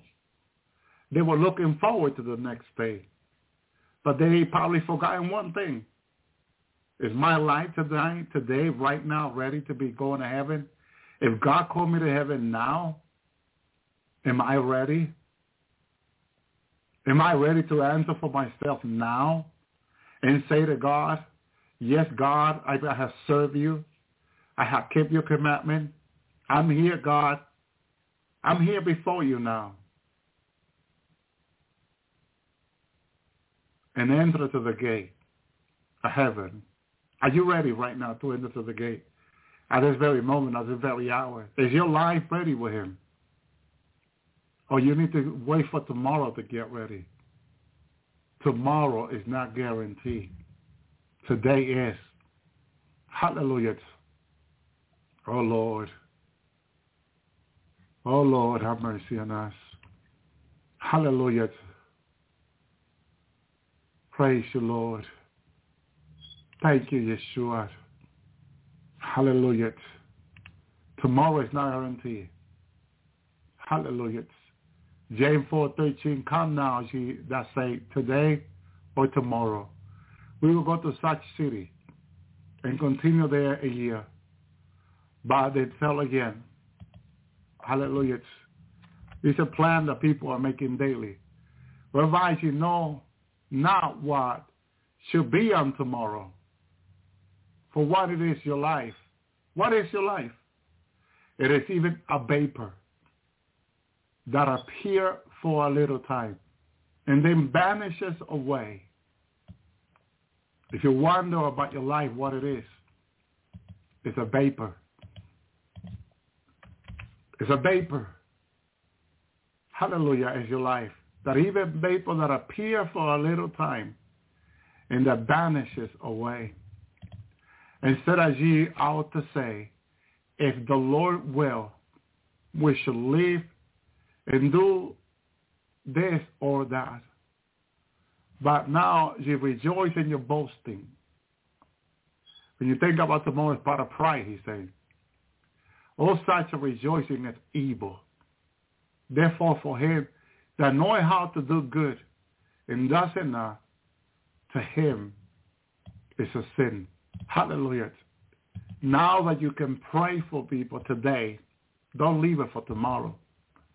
Get God involved in people's life. My brother and sister, if they reject God, it's on them. Many people will reject God. But when they find themselves in the great tribulation, they're going to regret, ever rejecting Christ, my brother and sister. They're going to say, why did I do this? Why did I behave this way? Why did I reject life, salvation? The only opportunity I have to escape evil. They're going to take the mark of the beast in the right hand or in the forehead. And then, when their eyes are open like the rich men in hell, they're going to beg for a little taste of what they have abundance now. The rich men in hell want about a little taste of water because there's no water in hell. And there are people now that will want a taste of a little taste of pizza, hot dogs, water, a little juice, whatever is it, little ice cream. In hell in the lake of fire, they'll never taste ice cream again. They'll never eat a slice of pizza ever again. They'll never taste a sweet potato again. My brother and sister, they never eat a piece of fish again. They'll never eat a piece of steak again or a chicken leg. They'll never eat it again in their lives.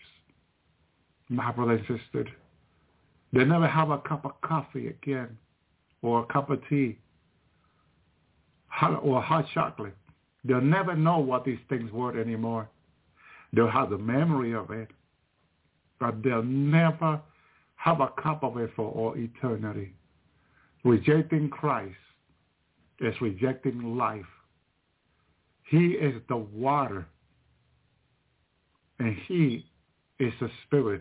When people reject Christ, they reject the water of the earth to give us food.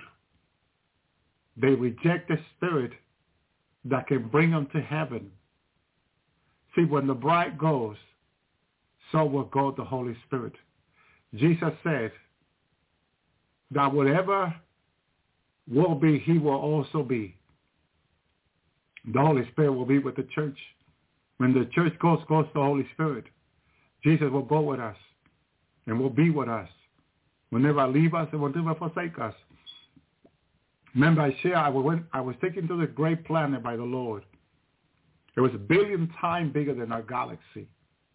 You can take our galaxy and drop it in a lake in that planet. It will be like dropping a marble into an ocean, into a lake. And then I saw Jesus there walking with redeemed. Before that, he showed me brothers and sisters there. Next in front of me, I began to see brothers and sisters that I know here on the earth. It was a vision of what it is to come.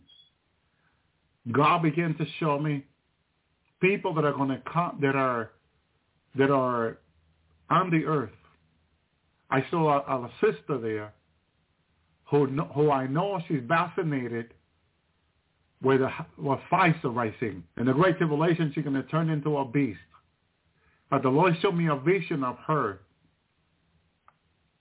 that one day, after the Great Tribulation, God is going to save her. My brother and sister, God is merciful. And show me people there he's going to save. I didn't see much. It was a handful, about 20 or 30 people, no more. But I saw some of those people that already had taken the vaccine. But God knows everything. The devil cannot invent nothing new. Everything he had done in the last days, he did it in the times of Noah and in the times of Lot. And so in the times of Noah, the devil corrupted all flesh. Whatever vaccine he gave them, he did it again in this generation. Came out with a virus, a deceitful virus to deceive humanity to take a corrupt the blood of the devil vaccine. Well, he will do the same thing he did in the times of Noah, corrupted all flesh. My brother and sister. And yet again, it repeats itself again. Evil will always be evil until the day of judgment will come. And Enoch said that the Lord will come with all his saints in thousands upon thousands. That's Revelation 19, the day of avenging of the Lord coming. The end of the 7-year Great Tribulation. Messiah returned with his army, his church, us. I saw a group of us coming with the Lord, dressed like an army, as an army of Christ, coming to fight. My brother and sister, the only things that we're going to fight that we don't like are our own children that were made with the bride of Satan's from our body in the middle of the night when we fornicated. Children were made from us. And we're coming down to fight our children that the devil have made an army out of the Christians. My brother and sister, when I looked at someone there, he looked just like me. And immediately the Lord let me know, he is your son. The devil used your son. When you sin in the middle of the night and you have those wet dreams, the bride of Satan take that DNA, become pregnant, bring them down to hell, and they have those children. And those children are for the army of the devil that he's getting ready to fight in the Great Tribulation against the army of the Lord. My brother and my sister, there's nothing new under the sun. All these are repetition of what happens in the days of Noah. It's happening again. Jesus said, will be so in the coming of the Son of Man. Great repetition, my brother and sister. We need to watch ourselves in our sleep, pray that we fall not into temptation. The flesh is weak, but the Spirit is able. Holy Spirit is strong in us. He's not weak, but we need to learn to submit and commit to the Lord. My brother and sister, we need to watch out what we watch before we go to bed. What our eyes see before we sleep. So we don't have dirty dreams, fornication dreams, and so much more. Filthy dreams, lost dreams. These are the things that constrict the Holy Spirit, grieve the Holy Spirit in us. That Paul says been given to us unto the day of salvation. This is why we worry about the day today. Today is when we worry about our last salvation, our lives. Not what we want to have tomorrow. Thinking about tomorrow will keep us sinning. See, the devil wants us to worry about tomorrow. God don't want us to worry about tomorrow. See, if you're not worried about tomorrow, you take care with God your business today, tonight, right now. You say, God, I'm sorry. I am so sorry I sinned against you and against heaven, like David prayed. Today, when the prophet confronted Nathan, confronted David, You have sinned against the Lord. You are that man. Business was being taken care of at that very moment. Right there. Not tomorrow. What happened, happened. Now, right now is the time to take care of business with God. Right now I need to ask myself if I'm ready. If I'm repenting, if I'm seeking the Lord. Tomorrow is not guaranteed to anyone. But trust in the Lord, God will guarantee our tomorrow. But now we need to be ready. Always, Jesus said. Thank you, Lord. Thank you, Jesus. What an awesome God we serve. What a good God, my brother and sister. God loves us so much. God doesn't want us to perish. He doesn't want us to stay behind. He wants us to be ready for Christ. The bridegroom, hallelujah. He is coming for a bride that have made herself ready. My brother and sister, being ready, the only one that can make us ready is the Lord. His word cleansing us. His blood purifying us. And that is us getting with him to get us ready. Thank you, Lord. Here's Sister Celestial. Well, hey guys, how you doing today? So I have another message from Jesus. I feel like time is getting short. Do you guys find yourself just like staring at the moon all the time? I'm like always taking pictures of the moon. Okay, so today's May 6, 2023.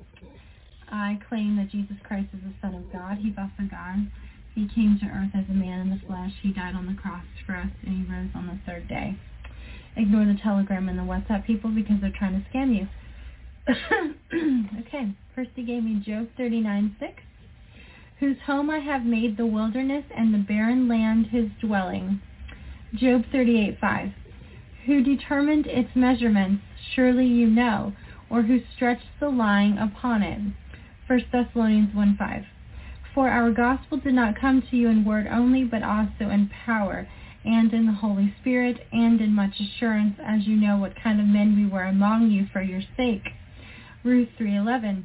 And now, my daughter, do not fear. I will do for you all that you request, for all the people of my town know that you are a virtuous woman. 1 Timothy 5:6. But she who lives in pleasure is dead while she lives. Hebrews 2:9. But we see Jesus, who was made a little lower than the angels for the suffering of death crowned with glory and honor, that he, by the grace of God, might taste death for everyone. Okay, here's the message. Lights, my child, lights. Look up. It will be a parade of lights. The bottom has fallen out. Barak falls like lightning. Do you see the symbolism? Deception is here, and he will rise soon. The ball of light has been broken up into particles. The magnetic field draws to the circumference center. Spot on, the eclipse. Geomagnetic storms and meteorites, rocks fall. Wormwood, Chernobyl, water. The water will be contaminated. Canada Fresh Water, it's new. It will be advertised soon. Don't trust it. Look at who is behind it and who profits from it. I'm trying to save you for what's coming. I love you. Okay. I love you, and I don't want anyone to perish. Dreams. Let's switch hands. Dreams. Many have had dreams of 2 moons. Sorry, I lost my place. It's coming. The lunar eclipse will reflect off their mirrored image, creating 2. A reflection, my child. Remember, I said, is glass a reflection or a mirrored image? Samurai. The samurai sword will conquer the martyrs. My new witnesses. So it's like he's flipping back and forth, from the rapture to left behind, because he's talking to 3 different people, the unbelievers, the believers, and the Jews. Just keep that in mind. Okay, then my new witnesses. The sky is going to get hazy. It will look like a mysterious fog covering the moon. When you see red skies and a foggy haze over the moon, look up. When you see 2 moons reflecting over the mirrored image, look up. Time is short. It will be a normal day. It will feel peaceful. Then sudden destruction will fall on the whole world. I am a fisherman of men. I am dropping the net and pulling you in. Do you have faith, child? Do you believe in me? Do you believe I died on the cross for you to save you from your sins? Darkness will fall. The moon will turn black. It will take place after I take my chosen ones. Stay inside and pray to me without ceasing. You will be safe if you stay inside and pray. The earth shifts, and you will feel a major shaking.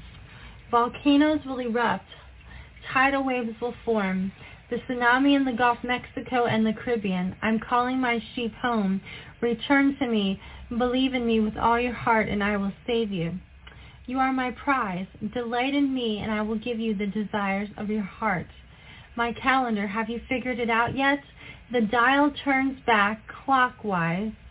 The moon at her feet crashed into Aries, and the constellation is upside down.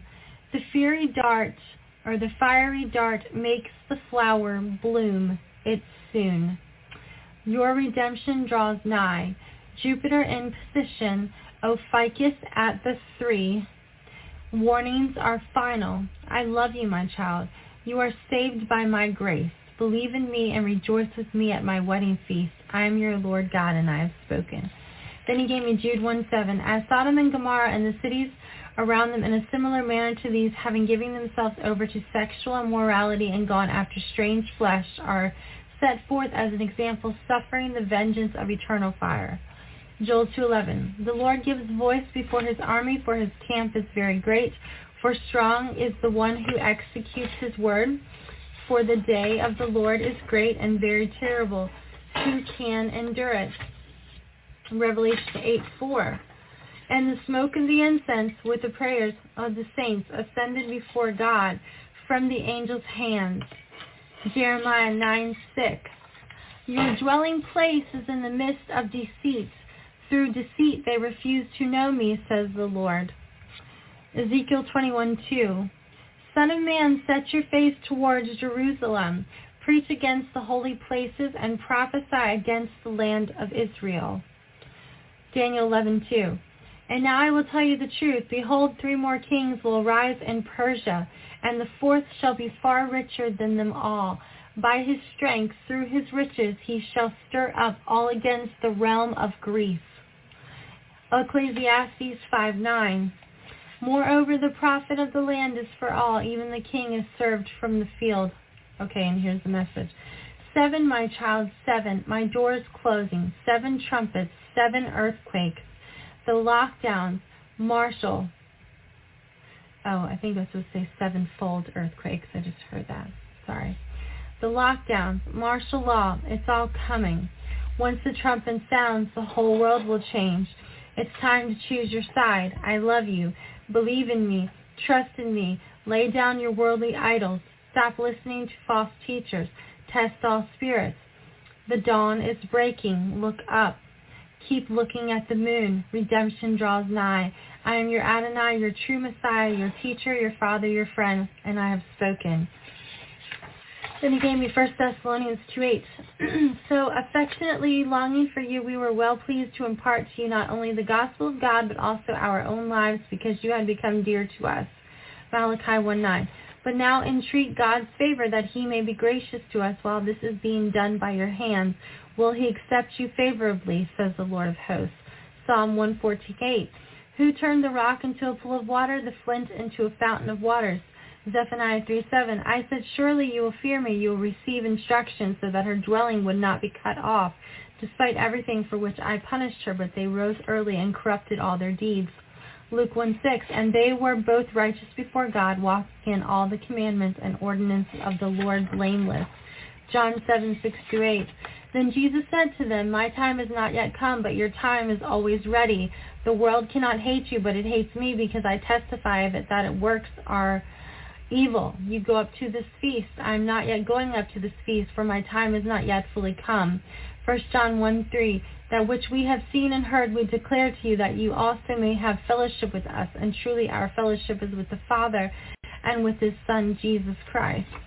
Okay, guys, so if you don't know Jesus, trust in him, believe in him with all your heart, and he will save you. He loves you.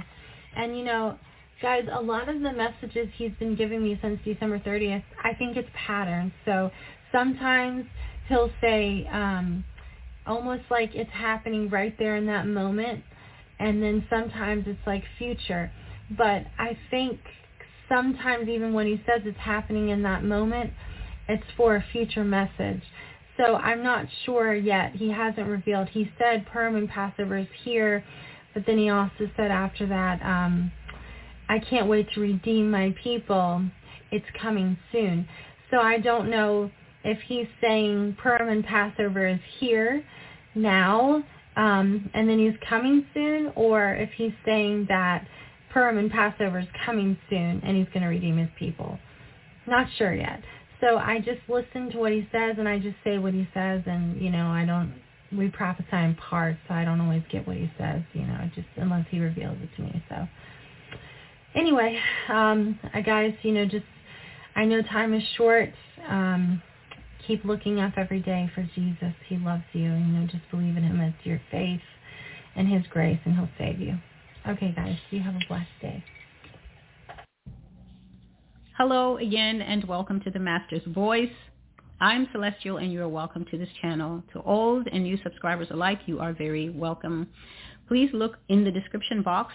That should be one of the first places you look. You can always pause the video and look in the description box to see the short synopsis of each video.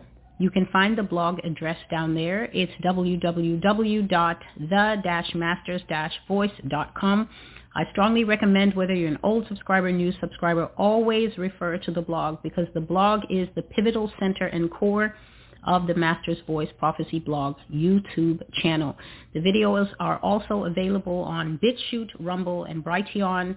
And on BitChute and Brighteon is where you can find playlists for videos that are no longer hosted here, videos about so-called controversial subjects that were covered in 2020, and God protected those videos here for almost a year until they had to be removed. And he said that the time for their usefulness, basically the time when I was strongly led by the Holy Spirit and strongly directed by God to warn about certain things that were going on in 2020, I was making those kinds of videos very, very often, because the Lord kept giving words of remonstration, words of rebuke, words of warning. But those videos can no longer be found here, but you can find them on the alternate channels, where I also have information there that will be a blessing to you.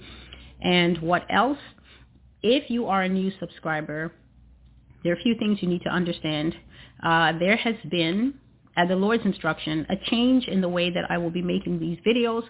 The Father has said that because he extended a plate of mercy, he extended a plate of goodness, he extended a plate of kindness, by choosing someone in this generation to bring his words to his people. And those words were brought, I must say, with my whole heart.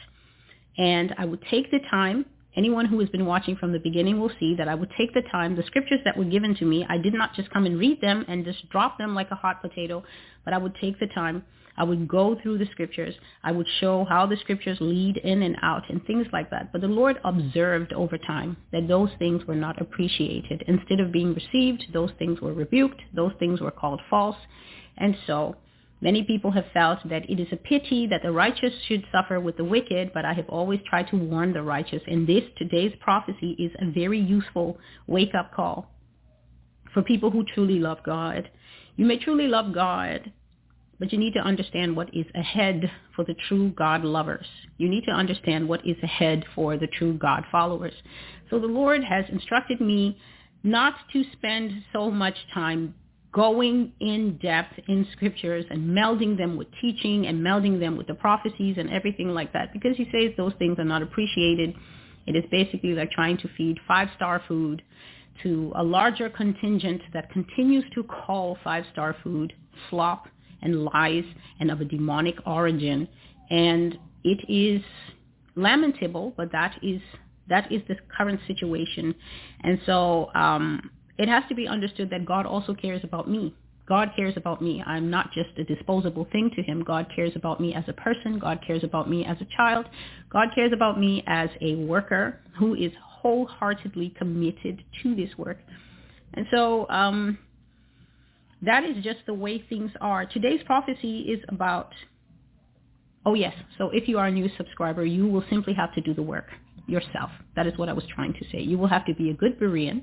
If you have questions or concerns, you will have to understand that you have come to an end times prophecy blog, and so you cannot expect lightness and fluff here. The people who have gathered here are not gathered here because they are Celestial's fan. They are gathered here because they want to hear the real-time end times word of the true and living God without fluff and without pretending and without having to tiptoe around the various sensitivities that people have. They're incredible different types of people from all walks of life, all levels of education, all ethnic backgrounds that come to this one channel, and they are coming to feed on one truth that comes from God. So to think that the channel must ye and haw to cater to how this group feels and how that other group feels that the word of God should be delivered and things like that. People complaining the prophecies are too graphic, and yet you have to ask yourself, the prophecies are too graphic for you, perhaps a grown man, and yet you won't take your logic one step further to ask, but wait, the Holy Spirit has come to a woman and revealed without a filter certain things that go on in the underbelly of society that I as a grown man, or I as an older woman, or even I as a 19-year-old did not know was happening. If God did not restrain himself to show these things to a woman, why am I so offended when the woman then brings out exactly what she has seen and heard and being told, be mindful to tell them all that I have said and shown you? So new subscribers, you will simply have to, you will simply have to make up the slack. There are 475 prophetic words on the Master's Voice. This is my offering to Jesus. 475. And I still have some that I'm going through. I haven't made all the videos on the blog. I will not do all of them, but there are quite a few that still need to be done. And so you will need to do the work. You will need to make the investment of time. If you have a question and you want to know, well, why haven't you prophesied about this? I don't prophesy according to what people ask for. I prophesy according to the word God puts in my mouth and tells me, make this video today. And today, this word is a reminder to all faithful people.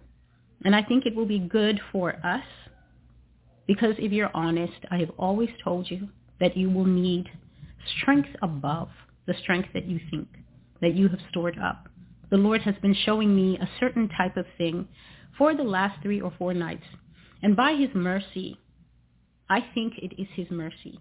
I cannot remember in detail the things that I am seeing, but I always wake up with the knowledge of what it was.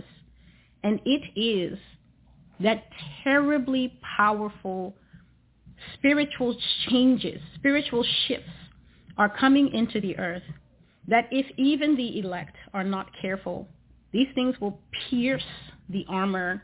If you are wearing your armor loosely, if you are wearing your armor wrongly, if you are not wearing your spiritual armor at all, the kinds of spirits and the kinds of influences that are coming into the world will just blow you out of your lane, will blow you away from following the Lord, and you will or may be a victim of the kinds of, I'll just call them urges. For humans, they will be urges. They will be compulsions. A person will feel as if they're being compelled into a lifestyle. And because we are now a generation that feels more than it thinks, a generation that thinks that everything it feels is legitimate. So every feeling you have, because we are so oversensitive and because we are so seeker sensitive and because we are so easily offended now, and we always think that the platform of what we feel and what we think and how we perceive information must be right. It cannot be corrected. Then we will just fall prey to those warped perceptions, and it is only Trust me, it is only those who continuously go into the field of their Christianity and work and work and work and hoe and put down good seeds, good roots, who will be able to cry out to Jesus and say, Lord, preserve me in the earth when these things are basically sweeping others away. And so today's prophecy is called the end of the age. There were two prophecies like this. One of them was called the end of the age, hybrids, and this one is called the end of the age, the great falling away. I received this prophecy January 19, 2022, and the image I found is so telling. It is a cross on fire that is being doused in water, and the light of the cross and the fire of the cross is going out. And the Lord told me when I saw that image, the light and the fire of the cross will be greatly put out. And that is a terrible state of affairs, because the Church of Jesus Christ is supposed to be a light in the earth. We are supposed to be salt. We are supposed to be light. We are supposed to be a city on a hill. But God has always said that the people who think that they are rooted so strongly in Christianity will flee out of Christianity. They will make Apostle Peter, who denied Jesus 3 times, look like an altar boy with how fast they will deny the Lord. And so the two banner scriptures are, now the Spirit speaks expressly that in the latter times some shall depart from the faith, giving heed to seducing spirits and doctrines of devils. And this is 1 Timothy 4:1. And the other banner scripture is this, take heed, brethren, lest there be in any of you an evil heart of unbelief in departing from the living God. And this is Hebrews 3:12. But there is one more scripture that I have to read here. Let me just balance. And it is 2 Thessalonians chapter 2 and verses 3 and 4. Let no one deceive you by any means, for that day will not come unless the falling away comes first, and the man of sin is revealed, the son of perdition, who opposes and exalts himself above all that is called God, or that is worshipped, so that he sits as God in the temple of God, showing himself that he is God. And so the great falling away is basically understood in Christianity as a time, a period, a lamentable, the Lord said that it will be a global event. It will be a worldwide event. And the way he referred to it in this prophecy is like it will almost happen by a switch. As if a switch is pulled, the way you put the lights on and then there's a shift from darkness to light, or you switch them off and then there's a shift from light to darkness. The great falling away will be so sudden, but it will also be unmistakable, and it will take true Christians by surprise. And it has been happening in dribs and drabs, as we have been seeing people who become disillusioned with Christianity, people who feel that, you know, they were sold a scam. They were sold a lie in the Lord Jesus Christ. I'm sure that we have all seen the so-called blogs and the so-called articles coming out from so-called men of God, pastors of 15 years, 16 years, worship leaders who have been leading for 19 years and sometimes longer, who suddenly have done what looks like an inexplicable pivot. So one minute we'd see this person standing with their hands up and they're leading song after song after song, and they become quite a prolific worship leader. They become well known in the so-called culture.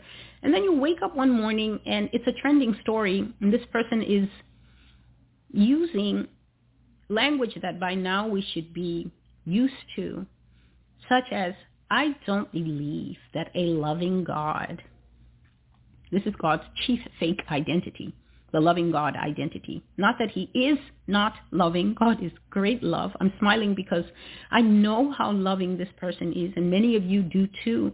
But this loving God persona has been used to limit God and turn him into a teddy bear, whereas he is only allowed to have one emotion. He is only allowed to be the loving God. Whenever someone tries to mention that God is actually a God of holiness, then it's, you're judging me, and God wouldn't judge me the way you're judging me. If you mention that God is a God of righteousness, that God actually expects us to be seeds of his planting that grow up into trees that eventually give birth to good fruit that a person can pick and chew and say, yes, this is definitely coming off the life of the Holy Spirit in this person. When I eat this fruit, I taste Jesus Christ. I taste life coming back into my tired or weary or stressed out body. People don't want to hear that God is a God who expects righteousness to come out of people who claim that they are his. God is the loving God. And so we wake up and we see these controversies all over the place. We've been seeing them for years.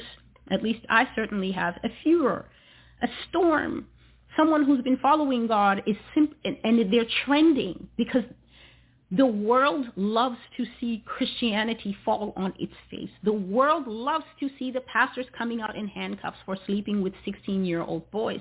The world loves to see the church shamed. And that's because the spirit in the world is antichrist, against the Lord Jesus Christ, hates him, hates his lordship, will not ever want to see themselves, this is a spirit in the world, as subordinate to God or submitted to God. And so basically loves to see us, the church, the living representation of God, fall flat on our faces.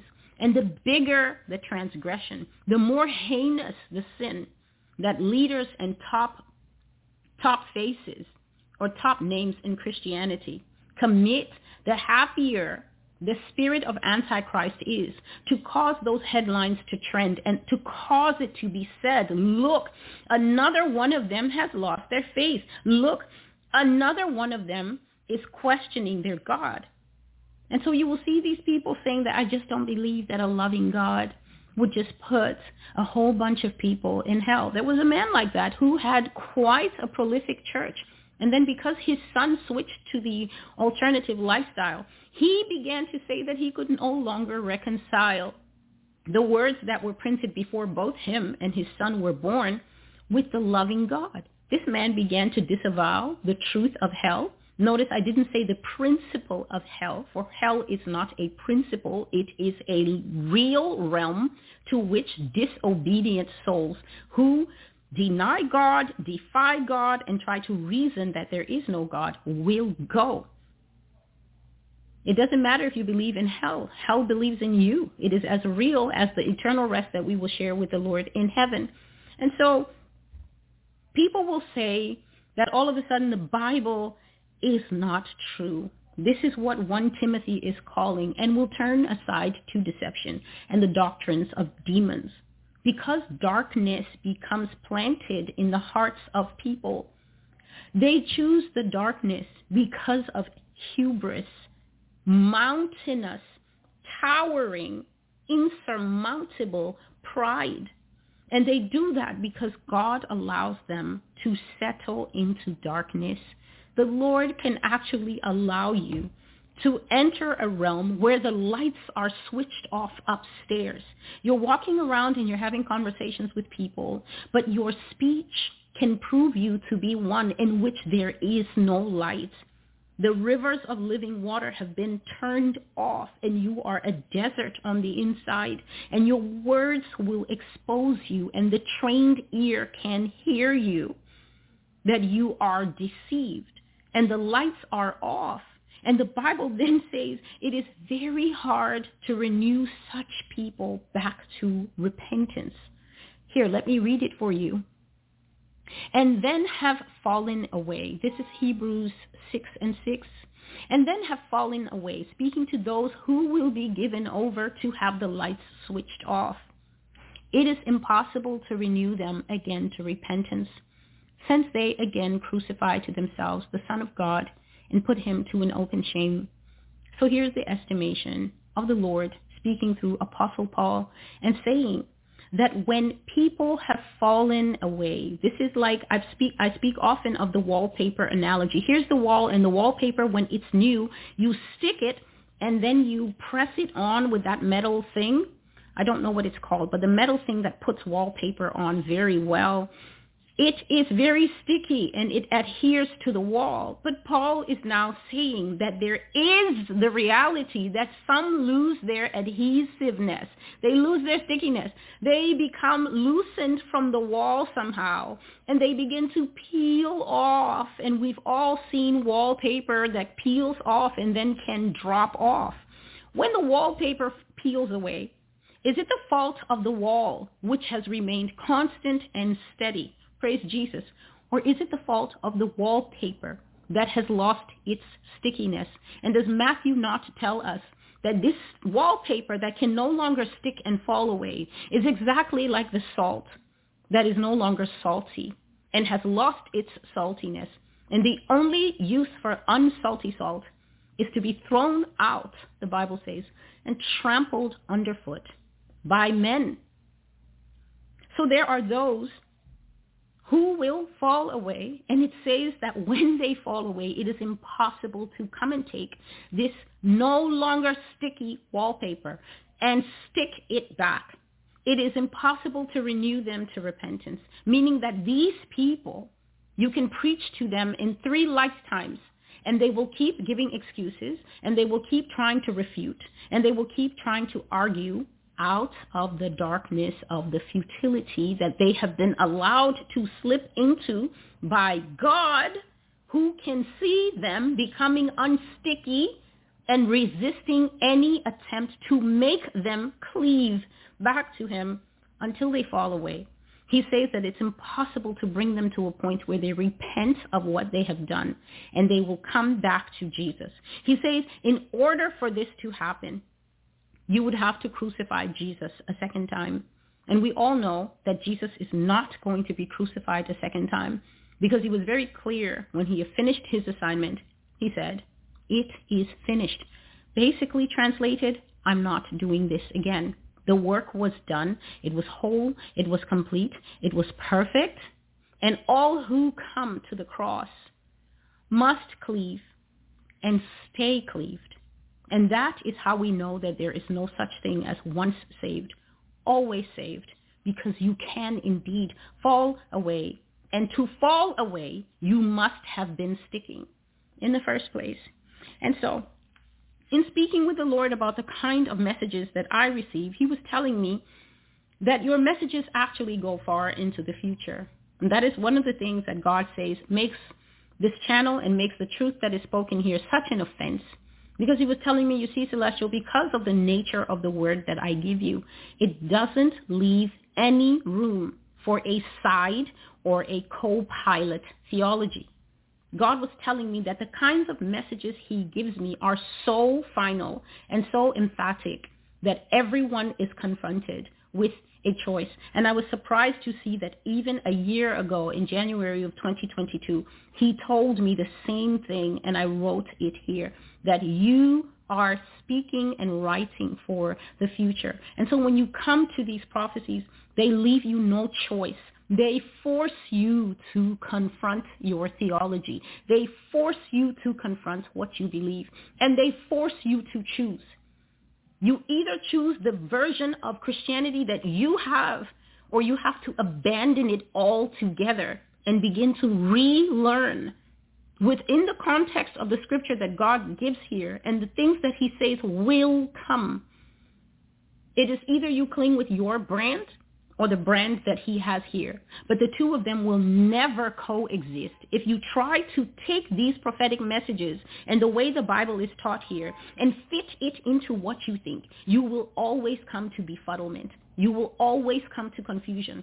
Unless you have the same similar pure brand of faith, then you can effortlessly fit, even if he's teaching about Nephilim and sons of God and things that are being kept under the mountain, you will find the place that it goes into the truth you already have.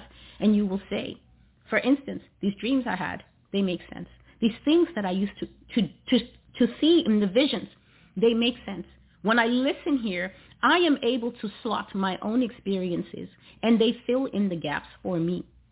And so he was speaking about this and saying that the final times where there will be a falling away will be exactly like this. And God says that we will come to a time where you will not have the benefit of a pastor. You will not have the benefit of exhortation. You will not have the benefit of anybody telling you anything. You will be at the mercy of what you know, what you think, what you believe, and how well you have been taught or otherwise. And to those who are confident and strong in their faith, you've been in the faith 15 years and you have not wasted your 15 years.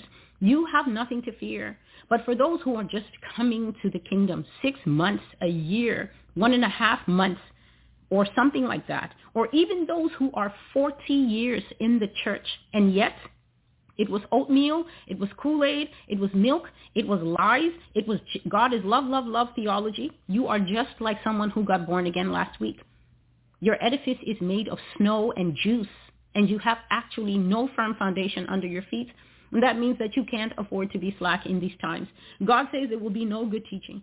There will be no good edification. You will look for it and you will not find it. And that is why some people are so stuck in trying to find a church. Because you go into the church and they're in there with their $1,000 watches, or they're in there with just a normal watch. But before the sermon can even get going, you hear this. You know, I just believe that I believe you have left home and maybe driven 5 or 6 or 10 miles to a house of God, and then the pastor is going to use up your precious time remaining on this earth to tell you his beliefs, because scripture is not enough. It is not enough to cut up the scripture and feed you and your wife and your 3 children. He wants to feed you his beliefs. As if your end times faith, your ability to sustain in the great tests that are coming, are going to stand when the enemy is loosing those fiery darts one after another. When you lift up the shield of faith, do you think it's going to be the pastor's I believe that will sustain you?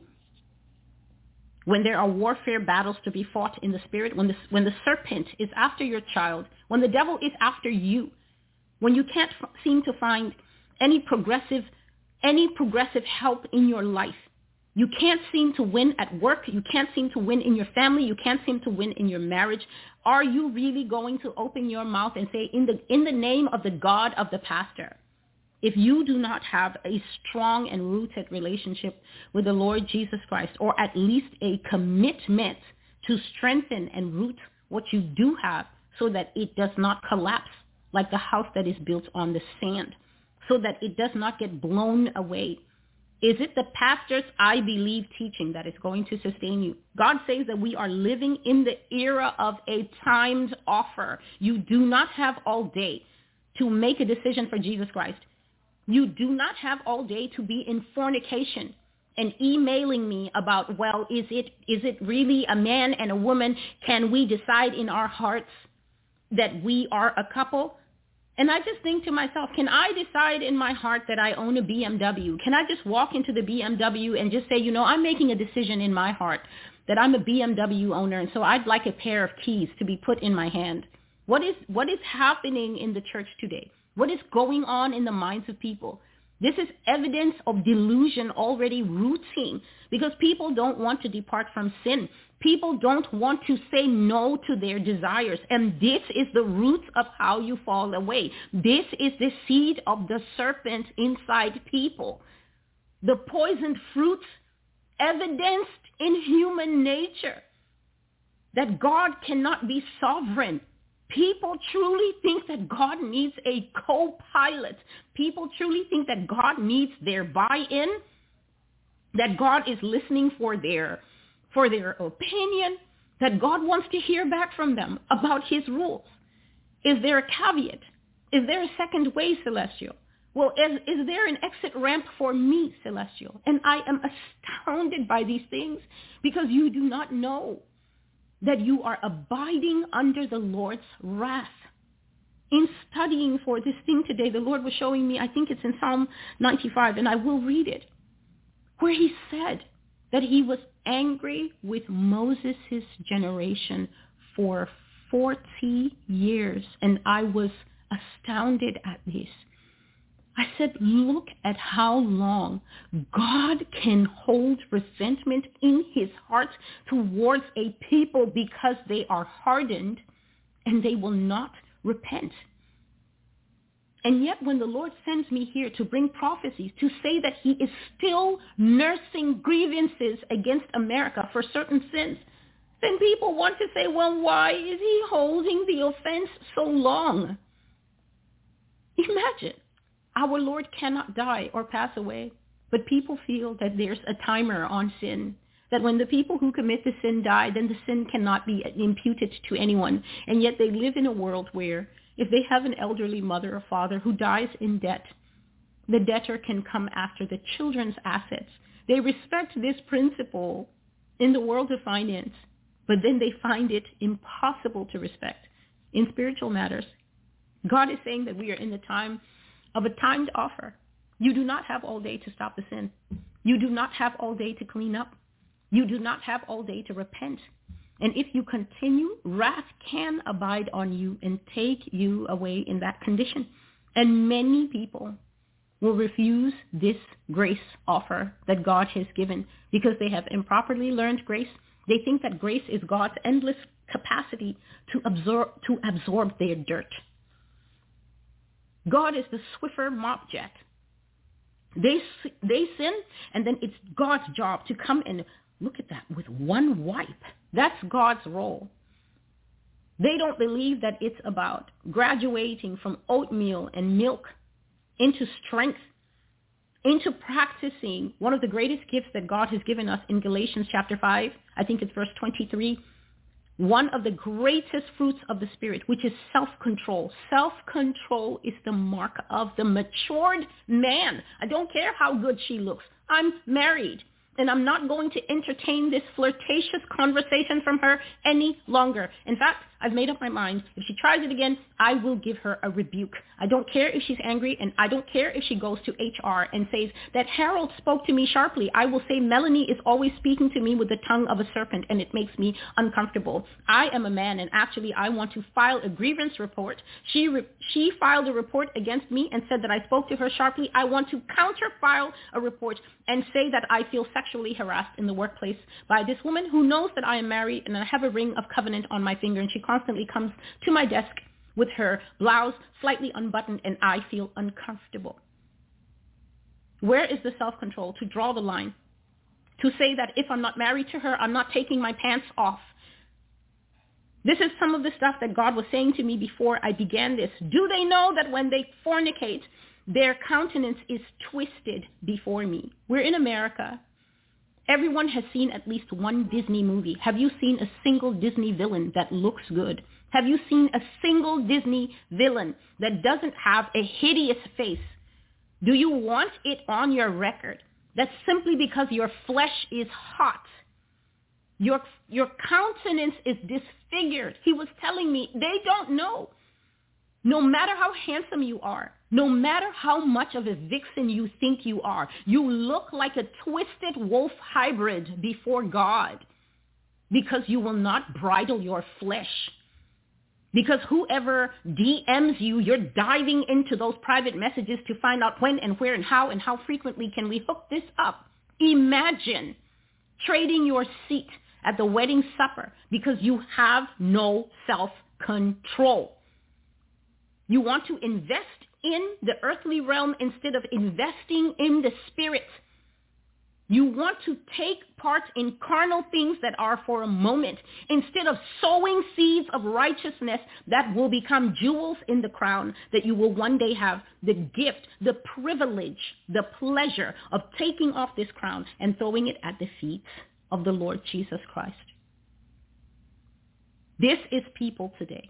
These are the conversations that people who call themselves children of God, if God does not have this kind of room to speak this kind of truth into your life, you are deceiving yourself. You are deceived. If you are in the presence of God and all you're getting back is, oh, my gentle flower, you are lying to yourself. Because true Christians, when they get in the presence of God, this is the sound that comes out. Shing, shing, shing, iron on iron. Even if you are the dullest iron, the Bible says that the words of God, they make wise those who are simple. When you're simple, you are making foolish choices. that are not going into the right bank account. They're not going into the bank account of your spirit. They're going into the bank account that will overflow with violence when God gets ready to deal with you for recalcitrance. Recalcitrance is when you tell your toddler 20 times, don't throw that on the floor, and 21 times. This is 20 times you said don't do it, and then they throw it one good extra time to show you who actually pays the rent in that house. Them, not you. That is recalcitrance. Recalcitrance is hearing the voice of God and then deciding that you've got something better to do, and you actually want to follow the path of iniquity all the way down to the little house at the end, which is usually a house that when you open the door and step in, it says rest in peace. Shock and surprise. Your tombstone is usually waiting in there. Refusing to turn back the foot from evil. It is a timed offer.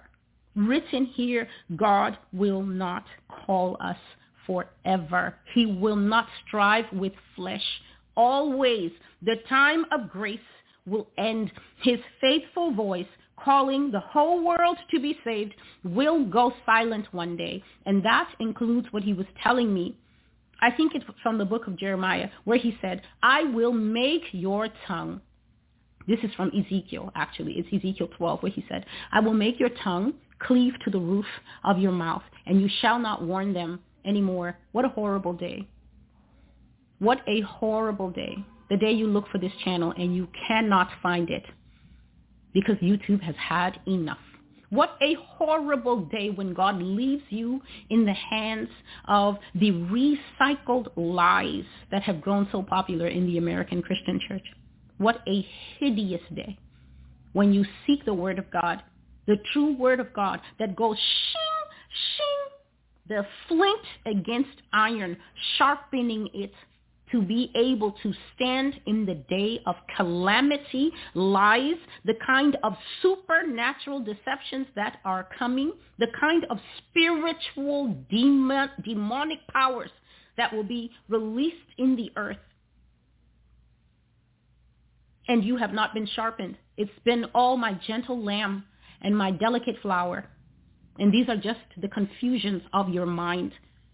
Because in his heart, what Jesus would have been saying is, oh, Jerusalem, Jerusalem, how I wanted to gather you, America, America, and put you under my wings. But you would not. I would have fed you with milk and with honey, but you refused. And so your nation is left to you desolate. The lies you embraced, the delusions you were full of, the doctrines of demons that you were clicking on all the little blogs, they built up inside you a wellspring of iniquity. And from that well, you will drink until your hearts fail you. The heart of God loves his people so much. And he warns because he loves. But when the Lord warns, his warnings are called doom and gloom, unwanted and unfriendly interruption into the picnic of America's social club Christianity. And here we are. The nations are modeling the false gospel. And perhaps those of them who have found this channel are shocked to find that of all the types of Christianity practiced everywhere in the world, this here in the United States is the most reprobate, apostate, yeast-mingled bunch of lies that have carried all but a tiny few astray, making them ready wallpaper that will peel away.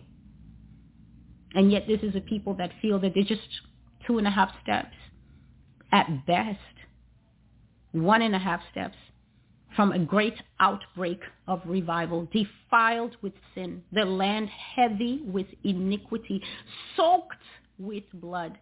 And yet they feel that on this soil that is crying out for justice,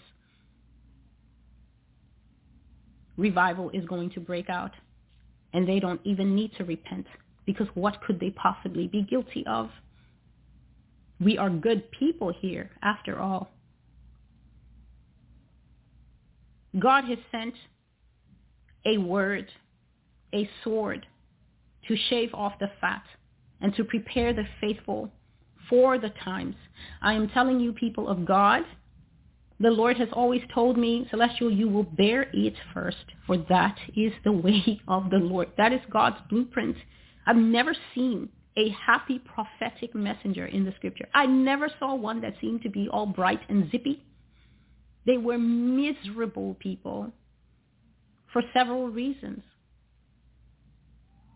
But he says that after you bear it, because you are going ahead, you are being a vanguard, you are speaking the truth into the earth. So it's like there's a huge jungle and someone has to go in front with that machete, sweating in the hot sun, cutting out just a path for one person. Please listen, because none of this is part of what is written down here for the prophecy. I will simply have to upload the prophecy in a separate video. This will be part 1. The path I am cutting is not a broad path. It is not a highway. The path that I am cutting, I already know it separates husbands and wives. I already know this because some of them confess it. My husband hates you. My wife detests the sound of your voice. She will not tolerate me to play the videos in your house. I'm hacking a one-man wide path. That's as wide as these thin arms can manage to hack through this jungle of disbelief and pride that we have here in America. I'm hacking it for myself to pass through. And whoever is coming behind, you are not following me. You are following the God that I am following through this jungle. The path is one deep. You might be the only person in your family who actually believes the things that are said here. That means that when it goes dark, as God says it will, please excuse me, when it goes dark, you might be the only person in the house, whether it's physical darkness, spiritual darkness, worldwide darkness.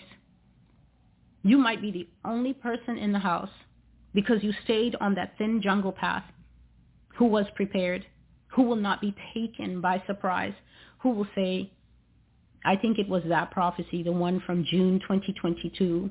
I think it was the one that she did in October, because what's happening on TV now is exactly what's happening here. The Lord says we will see all these prophecies. He said the TV will let America know what this channel was always warning about. And Jesus himself said that he came to bring a sword, to set the mother against her own daughter and the father against his own son. 8 times offer. God will not always be there. The door will not always be open. The ark will not always be open. So when he brings those in who are coming in, there will come a time Yah will shut the door. And then those who are outside will become weathermen, because that's what happened in Noah's day. He shut the ark, and then all the people who mocked and scoffed and said, who ever heard of rain? They became weathermen. They got to investigate rain in depth and in full until the depth and the fullness of the rain finished them off. The great falling away, the inability to have, and the good years, when the sun was up, when you still had Wi-Fi and a little time to listen to the truth, that was when you were supposed to be working in the field to strengthen your faith, to strengthen the faith of your best friend, to strengthen the faith of your wife, your mother who refuses to listen to you, your best friend or your husband who just thinks, well, this is a little too much. I don't see where it fits in 2 days time frame, because Jesus is coming back. Doctrines of devils. America believes. I've now heard the brand new statement. Do you think that Jesus will beat up his bride before he comes back? Imagine. The Islamic terrorists are setting the Nigerian believers on fire, putting bombs on their buses and burning them to a crisp. And the pictures of their bodies are available, frozen in attitudes of great pain as they've lost their life. China persecutes the church. Islamic nations persecutes the church. None of them says that Jesus is beating them up as their bride, because they are matured people who have been forced to chew meat. In persecuted countries, you are forced to choose spiritual meat from the very day you get born again. You follow Jesus, and the pastor's already letting you know in sermon number 1, well, they put Brother Ying and Brother Ken to death last week, but we prayed for their souls. And we know that the king shall receive them on the last day because they did not deny him to the end of the 50-day starvation diet that the government put them on. Imagine. These people know that Jesus is not beating up their bride, but in America, we proliferate lies straight from the pit of hell. And then you can tell just how trendy the lie is by how many Facebook pages have it. Jesus will not beat up his bride. Imagine the testing of the church, the purging of the church, the rise of the martyrs according to the 5th seal that is written in Jesus' history book. America's church says that Jesus would never beat up his bride, but he will come to gather them up in their filth, in their deception, in their milk doctrine, and scoot them off to the wedding supper, untested, unpurged, unsanctified. God is not interested in opening America's mystery secret box to see what is in the hearts of her Christians. No, he is assured of group righteousness, and we're already ready to go. I think it's Galatians. Apostle Paul saying, who fooled you?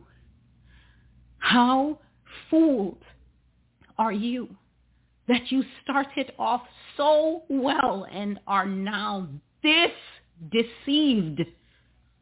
What an apt and perfect question for this nation at this time. A nation that does not know that we are going to be the biggest history lesson that was ever taught. That when the other nations see what will happen here, they will have instant turnaround when they see what happens here. And the Lord has already said that the punishment, the grievance upon the hearts of those who manage to survive, those who manage to flee, those that he will carry away to safety, he said even those people, the punishment upon their backs will be to constantly have foreigners asking them, what happened over there? What did you guys do for God to allow this much punishment upon you from every conceivable angle at the same time? And he said that the burden upon the hearts of America will be to constantly have to speak of their sin in detail to foreigners, to explain to them that this is what came upon us. This is what became of the empress, the queen, who sits as a queen and shall never see dark days. Humbled low to the dirt. The great falling away. People who never built faith in the good years, and then when the dark years came, like it did in Pharaoh's day, they had stored up no grain whatsoever to survive. This man of perdition in 2 Thessalonians chapter 2. Let no one fool you, for the day will not come unless the falling away comes first and the man of sin be revealed. The man who will arise in this nation as God has revealed and will chop down Christians in this country. His tentacles may go abroad to consolidate power and work with the 10 kings who will give their authority to this beast that God says the seat of the beast will be here in the United States. Great Britain was once a conquering nation. She went all over the world. The Commonwealth of the United Kingdom is so vast to this day. But there was only one seat where the kings and queens, the regents of times past, sat, and that's over there in the UK. India was not the seat of the British Empire. Australia was not the seat of the British Empire. All the African countries that she took over, like Zimbabwe and other places, they were not the seat. The seat was over in Europe. Her influence extended, but the seat was where the queen always sat doing this. The man of perdition will sit in the nation. And the Lord says that the falling away comes first, and meaning that this was a congruence of events. And it is not surprising to understand biblical scripture. If something is going to happen then you can easily understand why people will fall away from Christianity. What a terrible realization to realize that Jesus is not coming for you before you see the man of sin rise. How shocking and horrible to realize that you're not going to any wedding supper until the man of sin arises, the son of perdition, who will oppose and exalt himself. It says, above all that is called God. If what is called God, this is the priesthood, the Levites who are supposed to be teaching and washing us with the word now, but they are dirtying their robes with their fornications, their lusts, and their hunger to go after the church purse, and their hunger for child flesh. And then they dirty the robes of the people by association. Tell us more, false prophet. We know you missed it the first 15 times, but we will still tune into these podcasts because we believe in a 16th chance. The Levites are dirty. The priests are dirty. The people are dirty. And yet, the Bible is saying that this man will arise and exalt himself and oppose all that is called God. Basically, the Church of Jesus Christ in the earth, this man will rise and fight us and cut us down to what God has revealed on this channel will be a bare minimum. So America will discover that seat means centralized power of, and America will discover that Jesus Christ does not share her opinion, that purging and refining, and as Daniel says, many shall be made white. That is, you will get your martyr robe and leave this earth. Sanctification, faith will be tested almost to breaking point and then some. What a shock to realize that you have lived and come to the time where Jesus does not consider his church going through these things as beating her up. He considers it sanctification. This is Celestial with the Master's Voice. I will make a second video, and that will be the prophecy, but I believe that the word of God has been delivered here for somebody. God does not let these words fall to the ground. These words are meant to edify and fortify people, but they're also meant to shake people out of the very real drunken stupor that many of them live in. In this country, and please listen, around the world, because God says the falling away shall be global. He said it will be a worldwide event. In the written prophecy, he said, Celestial, you will see it will be like the flicking off of a light. So instead of waking up and seeing one worship leader or one man who wrote great books that shaped a generation, suddenly saying, I regret those books. I was wrong and I didn't have the full mind of God. I don't believe that God would treat people that way, disavowing great teaching that they did in the past, because now the culture has changed and the culture doesn't want to be told to be holy. The culture doesn't want to be told that sex is for after marriage, and that even if you are shacking up now and you have children, if you don't get to the registry office and make it right in the sight of God, then you are children of fornication, no matter how you want to see it. You are in fornication, and you are a child of disobedience, and the wrath of God is abiding upon you and your twisted countenance that he looks on and says, you look nothing like me. You don't reflect my face and my glory at all. You are defiled, and you continue in the defilement. You are convicted when you hear the word of God, But that conviction is not enough to propel you into action, to repentance. Repentance is where you make it right. I've said this so many times. It is not enough to be pricked. Anyone can be pierced by the word of God. Anyone can be confronted and say, this is me that she's talking to. I feel somehow. But most people, because we are a feeling, sensing, carnal generation now, no matter where you are listening to, if these words are for you, and you take these words and you throw them outside in the trash, be it unto you. Be it unto you. We're sensitive now. We want to feel. We want to feel our way through Christianity. We don't want the Spirit to lead us.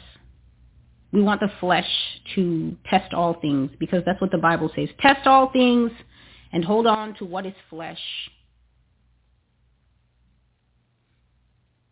So we can be pricked. We can be uncomfortable in the presence of truth. But those who are not perishing, those who are being renewed daily unto life, they go a step further. They're like the people in the book of Acts. They cried out to Apostle Peter. When they heard the word, they were pierced to the heart. And then they say, what must we do to be saved? And he told them, repent of your sins and be baptized. And then in that same passage it says, and 3,000 people were added to the church that day. That means 3,000 people were cut and asked, what should we do? And they were told, repent, stop doing what you are doing, put it away from you, cast it away, cast the people who lead you to do it, cut them off, delete their numbers, stop going to where they are and then saying, I know it's sin, but then I'm there and I think I'm winning some of them because my presence, who do you think you are? How much anointing do you really think you're full of? You're in the sin, you're with the sinners, you're complete, you are the living epitome of Psalm 1 verse 1. The man who is not blessed because he is standing in the way of the sinners.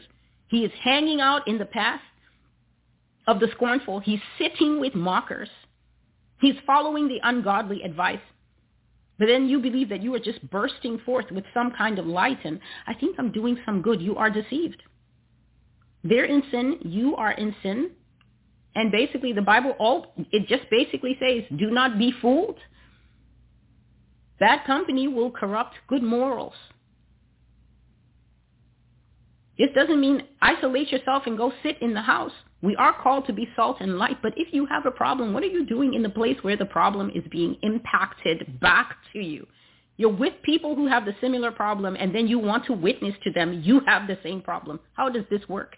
Can one with leprosy go and say, I'm healing the lepers? No. It is the clean who transfer that cleaning to those with the leprosy. That's why Apostle Paul said, well, there were those in this sin and that in this sin, and so were some of you. The word were means that you were like this. You put it off. But people get convicted, but they're reluctant to let go of the momentary comfort of the sin. So the conviction it does not give birth to full-grown repentance. They will not stop the sin.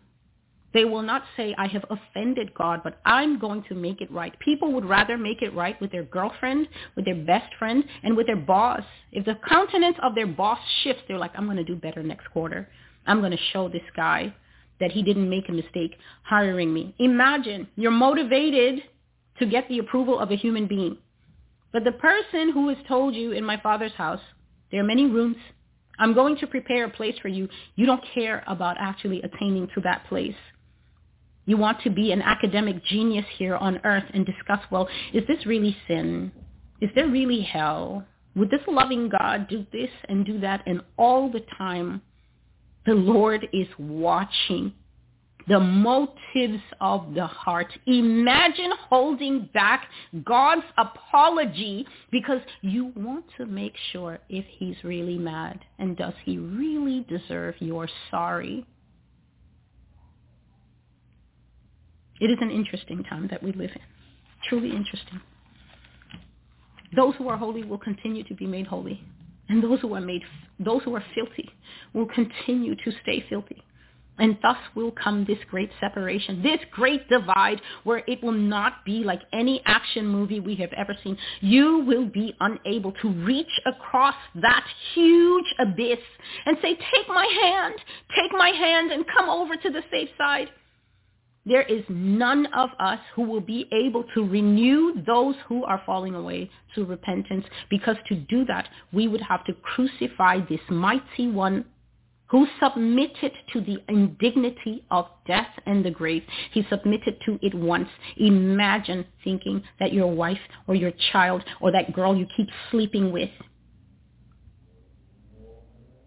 imagine thinking that your interest in securing that person into the kingdom of God is so great an assignment that Jesus will agree to go back on that cross for that person.